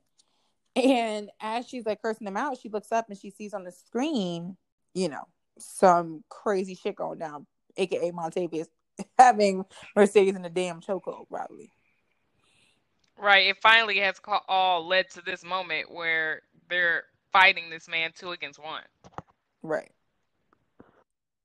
Well, at this point, really 1 against 1 because Haley still is technically not in the scene yet. Right, technically. So quickly flips to another scene. We're in the bathroom and it's Derek taking a piss. This scene, that was like fat chance. This is never how this would go down either. Wasn't this a nuts ass scene? They take some real risk with the writing on this show. They took some liberty with these last 2 episodes. I'll give them that.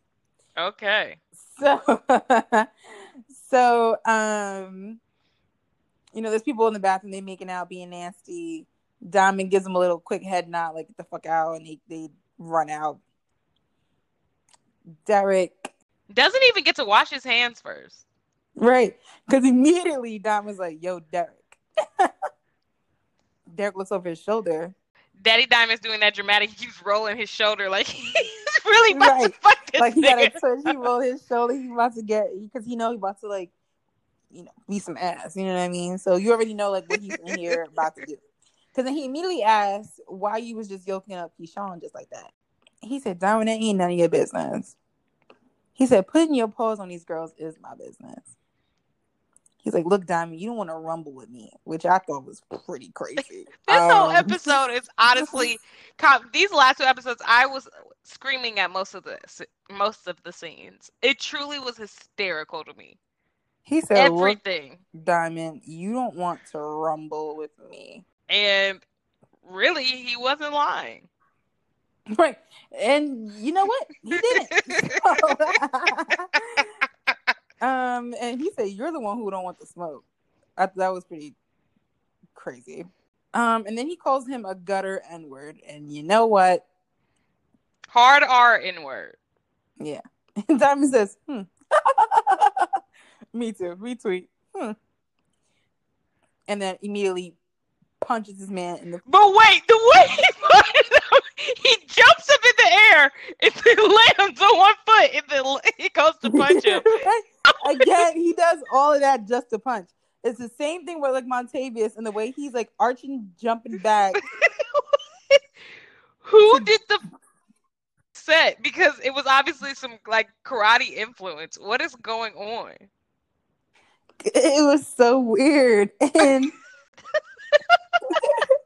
and they're punching, and some of the punches are missing. I'm not gonna fake That's a lot of them weren't connecting. I was like, what is happening? And they shouldn't have.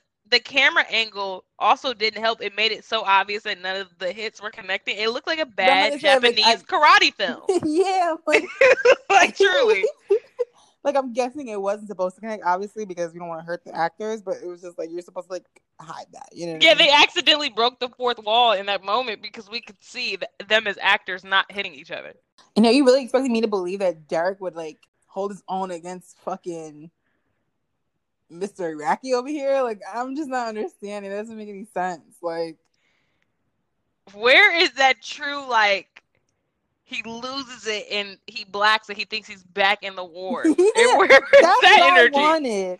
I wanted him to beat this man down to motherfucking pulp, act like this nigga was a target in your war, and that's what I wanted. Right. If it was really full circle, we would have seen a flashback of him in the war at like one moment, in that moment where he was fighting Derek, and then he would have came back in real life and whooped his ass. That would have made sense, but that didn't happen. Exactly. And this is my problem with introducing a plot line that makes no sense just for the sake of doing it and not following up with it. Because it doesn't make sense why Derek was able to, like, why that fight was prolonged for that fucking long. Like, it just doesn't make any sense if Daddy Diamond is who y'all are trying to say that he is. Right. Because what bouncer also can't handle, you know what I mean? Like, the point of you being a bouncer is that, like, if somebody starts to fight, you got it. I didn't like how they wrote my baby like that. Like, that was a problem. But anyway, so as I said, I also text you that his overall character arc on these last 2 episodes was really upsetting. I didn't like this. And even the way he ends, I don't like it. Anyway. So I'm just like, it's almost like they didn't know if they wanted him to be like a really full character. And then they decided midway through, like, due to like people's response, like, yeah, like, we want him to be a real character. So they like wrote random stuff to kind of give him more like of a fleshing out. It's dumb. I would have rather just have you like focus on his storyline a little bit more the next season. And it's like an actual storyline that makes sense. But hey, what do I know? So the next scene, again, Uncle Clifford, Paige and Diamond, where are you? Grabs a gun from the gun bucket. And the way the angle they had it when she cocked the gun was so funny. Oh my gosh. They just had so much fun with her. Right. And then, so she's running to the Paradise Room. Haley comes in and she got a bag full of money. She's like, here, it's the whole $250K. Montavious closes the door, locks it, brings the chair over, which was weird. And he's like, how do I know it's all there? She's like, it's all there. Daddy Diamond and Derek are still fighting in the bathroom. Somehow there's a gun involved now. Flashes back to them in the Paradise Room. And she's like, you didn't even ask about our child. She reveals that the child's dead. He looks like he feels some sort of remorse about that. But, right, because earlier he revealed that he found her when she already had the kid. So the kid's not even his. So it's his stepkid. And he threw her to the side. And then the next scene is they're still fighting in the bathroom.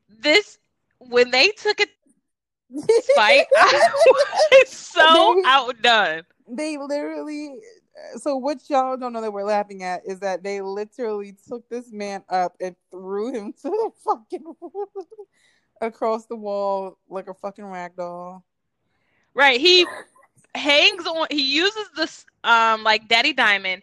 He begins to suspend himself from the bathroom stall like a monkey bar, and he kicks his and he double kicks him in the chest, sending him Derek flying through the bathroom door, landing on his back in the middle of the club. Right, and everyone's like, get the fuck out, gun. Everybody's running. The gun is pointed in the air, shots are firing.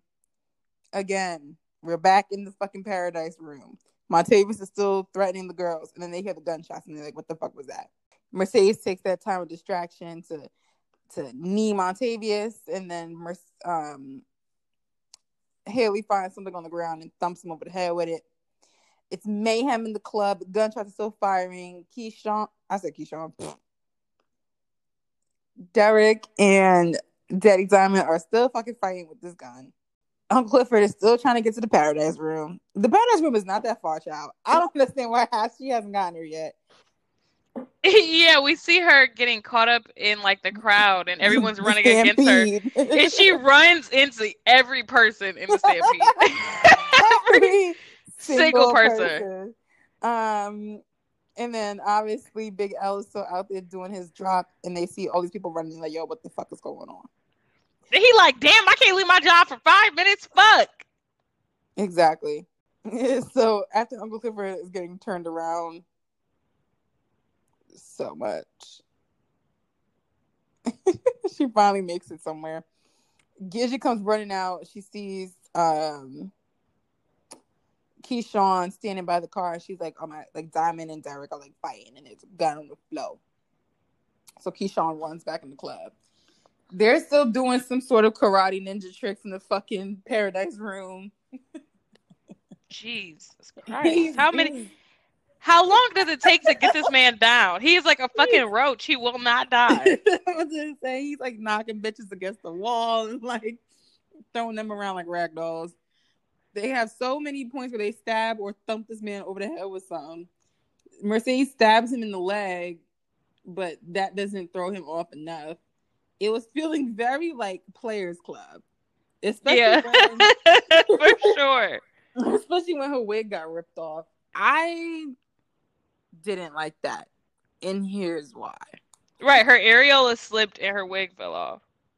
Because why did they have to write in the dark skin character to get her wig cut off, but Haley's was still on? Haley deserved for her wig to fall off. At this point, Haley could have got her wig snatched. How come Haley didn't get her wig snatched? So we could see her natural hair, and then it will be full circle. She's Haley Colton. So we could see her in her bald cap. I thought that was a little bit colorist, but hey, what do I know? Anyway, so Uncle Clifford runs up in the room and she points the gun at Montavious. Montavious grabs Mercedes and, has her around by the neck, trying to use her as a human shield. And then Uncle Clifford lets out a shot. But mysteriously, we don't see who's shot. Then we're back into the middle of the club. Derek and fucking Diamond are still fighting. Daddy Diamond's face is fucked up. I'm gonna say, and actually, Derek is fucking him up. I'm not understanding how he would have gotten fucked up. Is he like a fucking karate man? Like, he just beats everybody's ass, huh? So anyway, now I see why When I see why Mississippi is scared of his ass. Shit. I say Diamond can't do it, man. Who can? Right, Diamond talking all that big shit. You need me to handle that? Ain't no problem. Boy, it is a problem because. So we're back in the club. Diamond's getting fucked up by Derek, which I feel like it's just unrealistic writing, and I stand by it. And Keyshawn's like, Derek, stop. And then he's like, the drop punches that he's doing. That one punch where he throws his whole body into it. He goes tumbling onto the floor. I'm like, what the fuck is happening? This is wild. Wasn't understanding what the fuck was occurring. He's pulling legs. It was just outrageous. How did he slam his entire body onto the stage? Also, right? He picks him up, slams him onto the stage. First of all, wouldn't your fucking back break? And if not, wouldn't those shards of glass like get into your skin? What the fuck is going on? And they still got the gun, and the gun is still firing. And Keyshawn is like trying to. First of all, after you body slam me onto the fucking stage, I should be done for. Like, because this man is like he's like Montavious. He's a fucking roach. He refuses to die. Oh, the way he slams him on the fucking stage, and that nigga is not even phased at all. And he drags him and slams back again, and then it means nothing. And I'm just like, okay. And then all of a sudden, we see Keyshawn cock a gun, and she's holding the gun up at Diamond, and she's crying. And she's like, Diamond, please. Yeah, it was sad. That was sad. Like, really? Because, first of all, the way Diamond looked at her while he's gushing blood all over the place, he could barely stand up. I did all this for you, and you gonna tell me you would shoot me in this moment if I don't stop fucking him up? Literally, this whole thing is because of you. Because of you, I never strayed from the sidewalk. Like, that's actually insane. If I was Diamond, I swear to God, I'd probably have to punch her too. Because I'm just like, you're in. I would have turned the gun on both of them. You're in spiritual bondage with this man. Like, you don't understand. Like, you're about to shoot me over this man, and I just started this whole fight. Danny Diamond's acting in this moment is horrible. He's trying to act He looks crazy.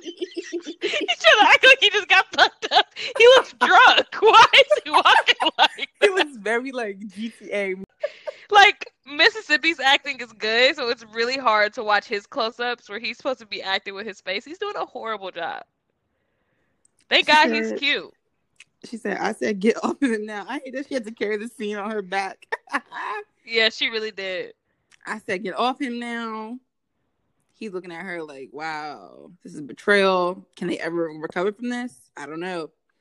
Anyway, she's embarrassed, shocked, sad, crying, sniffling. He's looking at her again. Very Frankenstein the way he's like walking back. Screaming. There's a gunshot.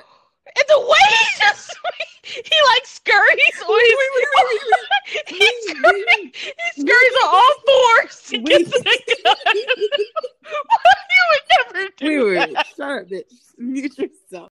There's a gunshot that goes off in the distance. They both look in the direction, and then he, as Jay was saying, immediately scurries off, kind of all on all fours like a primate, and just runs and goes in the direction of the gunshot. But I'm hysterically laughing at the fucking way Derek is laid out on the stage. First of all, you would not naturally be in that position. It's just like his upper back on the stage, and like he would have fallen from that position if he was comatose like that. I'm not understanding how he's literally standing on his feet. It's just, I can't really describe it to you. I just know that nobody would naturally be in that position. So anyway, Montavious and Uncle Clifford are still in the room fighting. Now it's fucking 3 bitches trying to kill this man and kick this man's ass. And I don't understand why it's still taking so damn long. They're fighting over the gun. The gun obviously flings across the room. Somebody drop kicks Montavious. And then 3 shots ring out as Diamond is trying to go back there. His acting, again, is not the best. I've seen him do way better.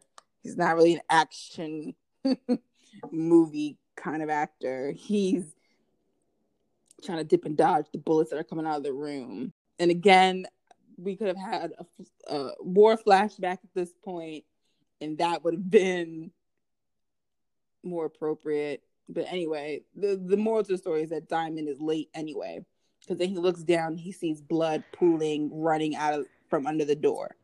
So no thanks to Diamond, but the night's over. So Holy and she's like, shit. get off him now. And I'm like, well, it looks like Diamond did the job because this man's passed out.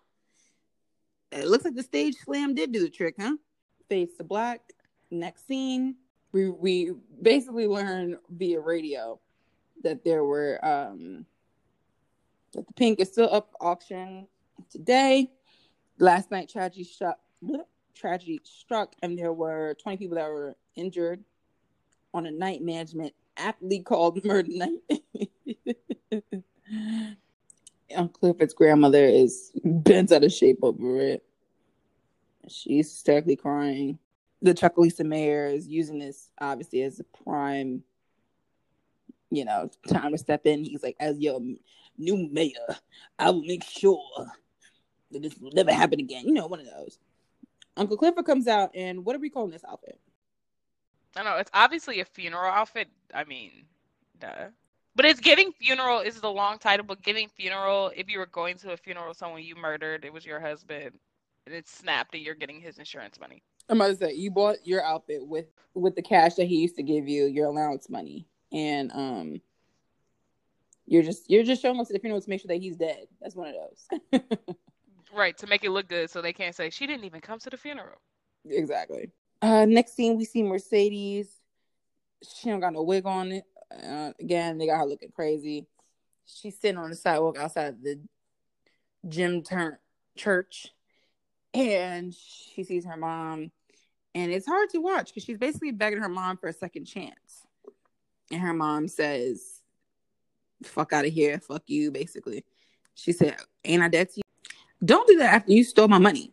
Again, this wasn't supposed to be a church. You didn't do anything to deserve it. Yeah, so I'm here coming to you humble on bended knee, and for you to act like that. Next scene, we see Andre and his wife checking out of the hotel, and they're gonna head over to the auction. We see all the ladies dressed up for the funeral, and then we realize the funeral is the auction. They're not showing up for a dead person or whatever. They're dressed in black because, you know, their beloved Pink is up for sale. And the mayor comes in an all red suit. Red tie, red shirt, red top, red bottom, red hat, red shoe. Sataned out. Right.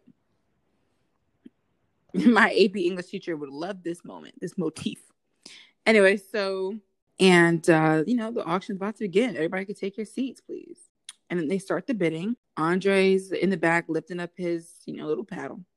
And we realize that he has a cap for $200K for the lot. And then someone else walks in and everyone looks over because they make a bid to top Andre's bid. And everyone's like, wait, who is that? And then we see it's fucking Haley. Right. My next Haley prediction that came true, the money comes through. Exactly. And of course, she's dressed in all white. More motifs. But so dramatic. The big glasses, her standing, Right. refusing to sit. All dramatic. All the symbolism. I was like, all right, we got it. You know, Granddaddy's getting mad at Andre because then it quickly gets up to 200,000, which was his cap. And he's like, listen, like, you need to call that man and you need to make sure you need to get cleared for more money. So obviously he's calling. He can't get through in time. And then he does something pretty peculiar. Right. He concedes. Yeah, he just like, fuck it. I mean, shit. She deserves it. Why not? Why not? Maybe because she put up 250,000, which I thought was pretty crazy. That's every last dollar she had. That doesn't make any sense. If he was going to let her have it, he should have just wagered her up to like 100 and let her have the rest of the money back. Shit. Or she was dumb. When she saw that he started calling numbers and shit at 200, then I'm staying at 205 max. Yeah, she did take herself to the next level. To impress everybody? I don't know. I must say, it was very extra. I'm not understanding who wrote that. That was dumb. Because if we're not mistaken, there was a shootout literally last night. So the windows and doors are fucked up. The infrastructure needs work. The kitchen needs work. I mean... There's duct tape on some of the couches. You know what I mean? There's chips embedded in the fabric, but hey. So her and Andre have a passing look moment. And he's like, you know, whatever, fine, fuck it. Uncle Clifford, I love this outfit. It's so funny. Yeah, literally, I was just about to say body on. In the outfit you would wear to a funeral if you had killed the person. Exactly. Even with down to the bag. And so Uncle Clifford approaches her. She's like, look who done come back wearing sunglasses and all white after Labor Day. I love that because I was just telling my brother about that. He didn't know about that rule. I'm like, are you crazy? Because then she's like, you know that brings bad luck. She's like, well, you make your own luck, partner. And they shake hands on it. Uncle Clifford and Haley and grandmother are back at the Pink, and Uncle Clifford is sweeping up, cleaning up. You know, and then Uncle Clifford asks, why did you do it? Why buy the Pink? And Haley was like, you know, I owed you, and now you owe me. Right, I'm sure that'll come full circle next season. Exactly. So then Mercedes walks in. Okay, first of all, this FX person keeps doing black eyes on the same eye for everybody. Yeah, definitely. Which is hilarious. So Mercedes and Haley both got the same black eye, which, okay. Yeah, they have matching black eyes. I don't remember them getting punched in the eyes, do you? No. But Okay, just checking. Again. And let alone both of them didn't need it, but okay. You know, so she's coming back with her tail tucked between her legs, and we can infer she too might be at the Pink next season. And this is giving me Big Little Lies because she seems like, you know, they all have a little secret. They all got to keep it. And she's checking in like, oh, is it taken care of? She's clearly the one out of the three that's like scarred by murdering somebody.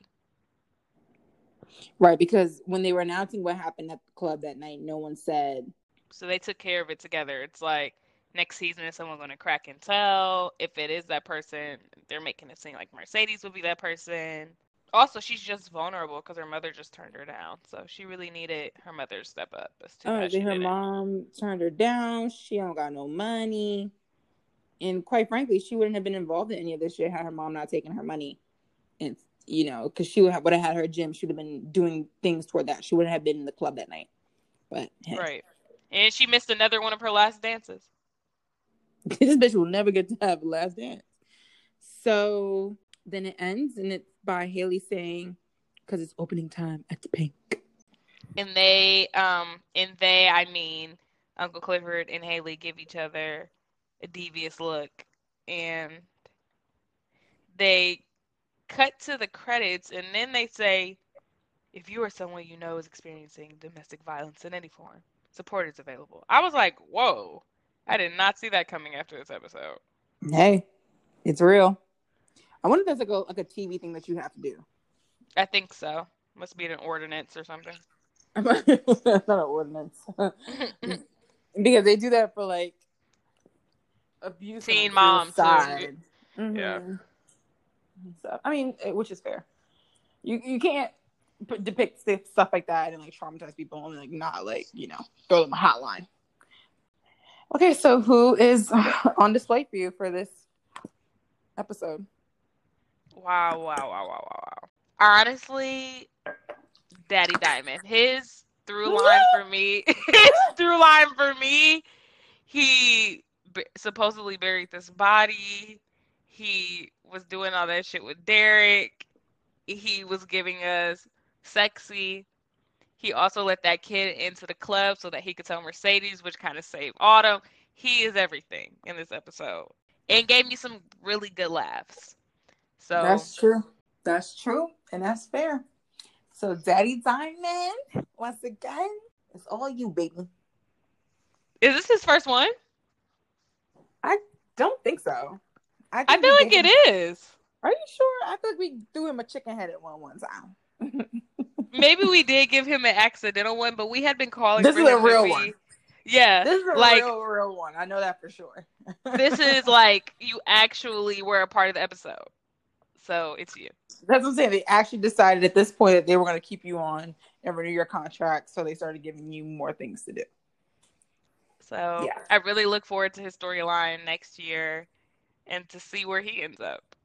So y'all, that was P-Valley. Wow. Our first show that we've covered in completion. Right. Because we finished BH, but like we didn't start the whole thing. Right. Yeah. They're done. You're jealous. So I guess until season 2, no more P-Valley coverage, guys. And we follow P-Valley updates. We follow P-Valley on IG. We'll be watching and waiting. Exactly. And it can honestly only get better from here because with more popularity comes better budget and better writing, better sets. So, I'm hopeful. Yeah, beyond hopeful. But yeah, other than that, again, follow us on housewives.on.display. And if you have a show that you want us to cover, just let us know. DM us, message, post it underneath a post or whatever. Right, whatever you feel comfortable doing. Right. Either way, let us know. This was it. What a great season. Some of the writing wasn't that great, but it was still good overall. Can't be mad. Right, definitely some tough points, but really just comedy. Right. And that's that on that. So until next time, folks. Yeah. So the only breaking news is there was a presidential debate yesterday and both candidates are buffoons. That's the wrap on that. And until next time. Right. All right. Adios. All right.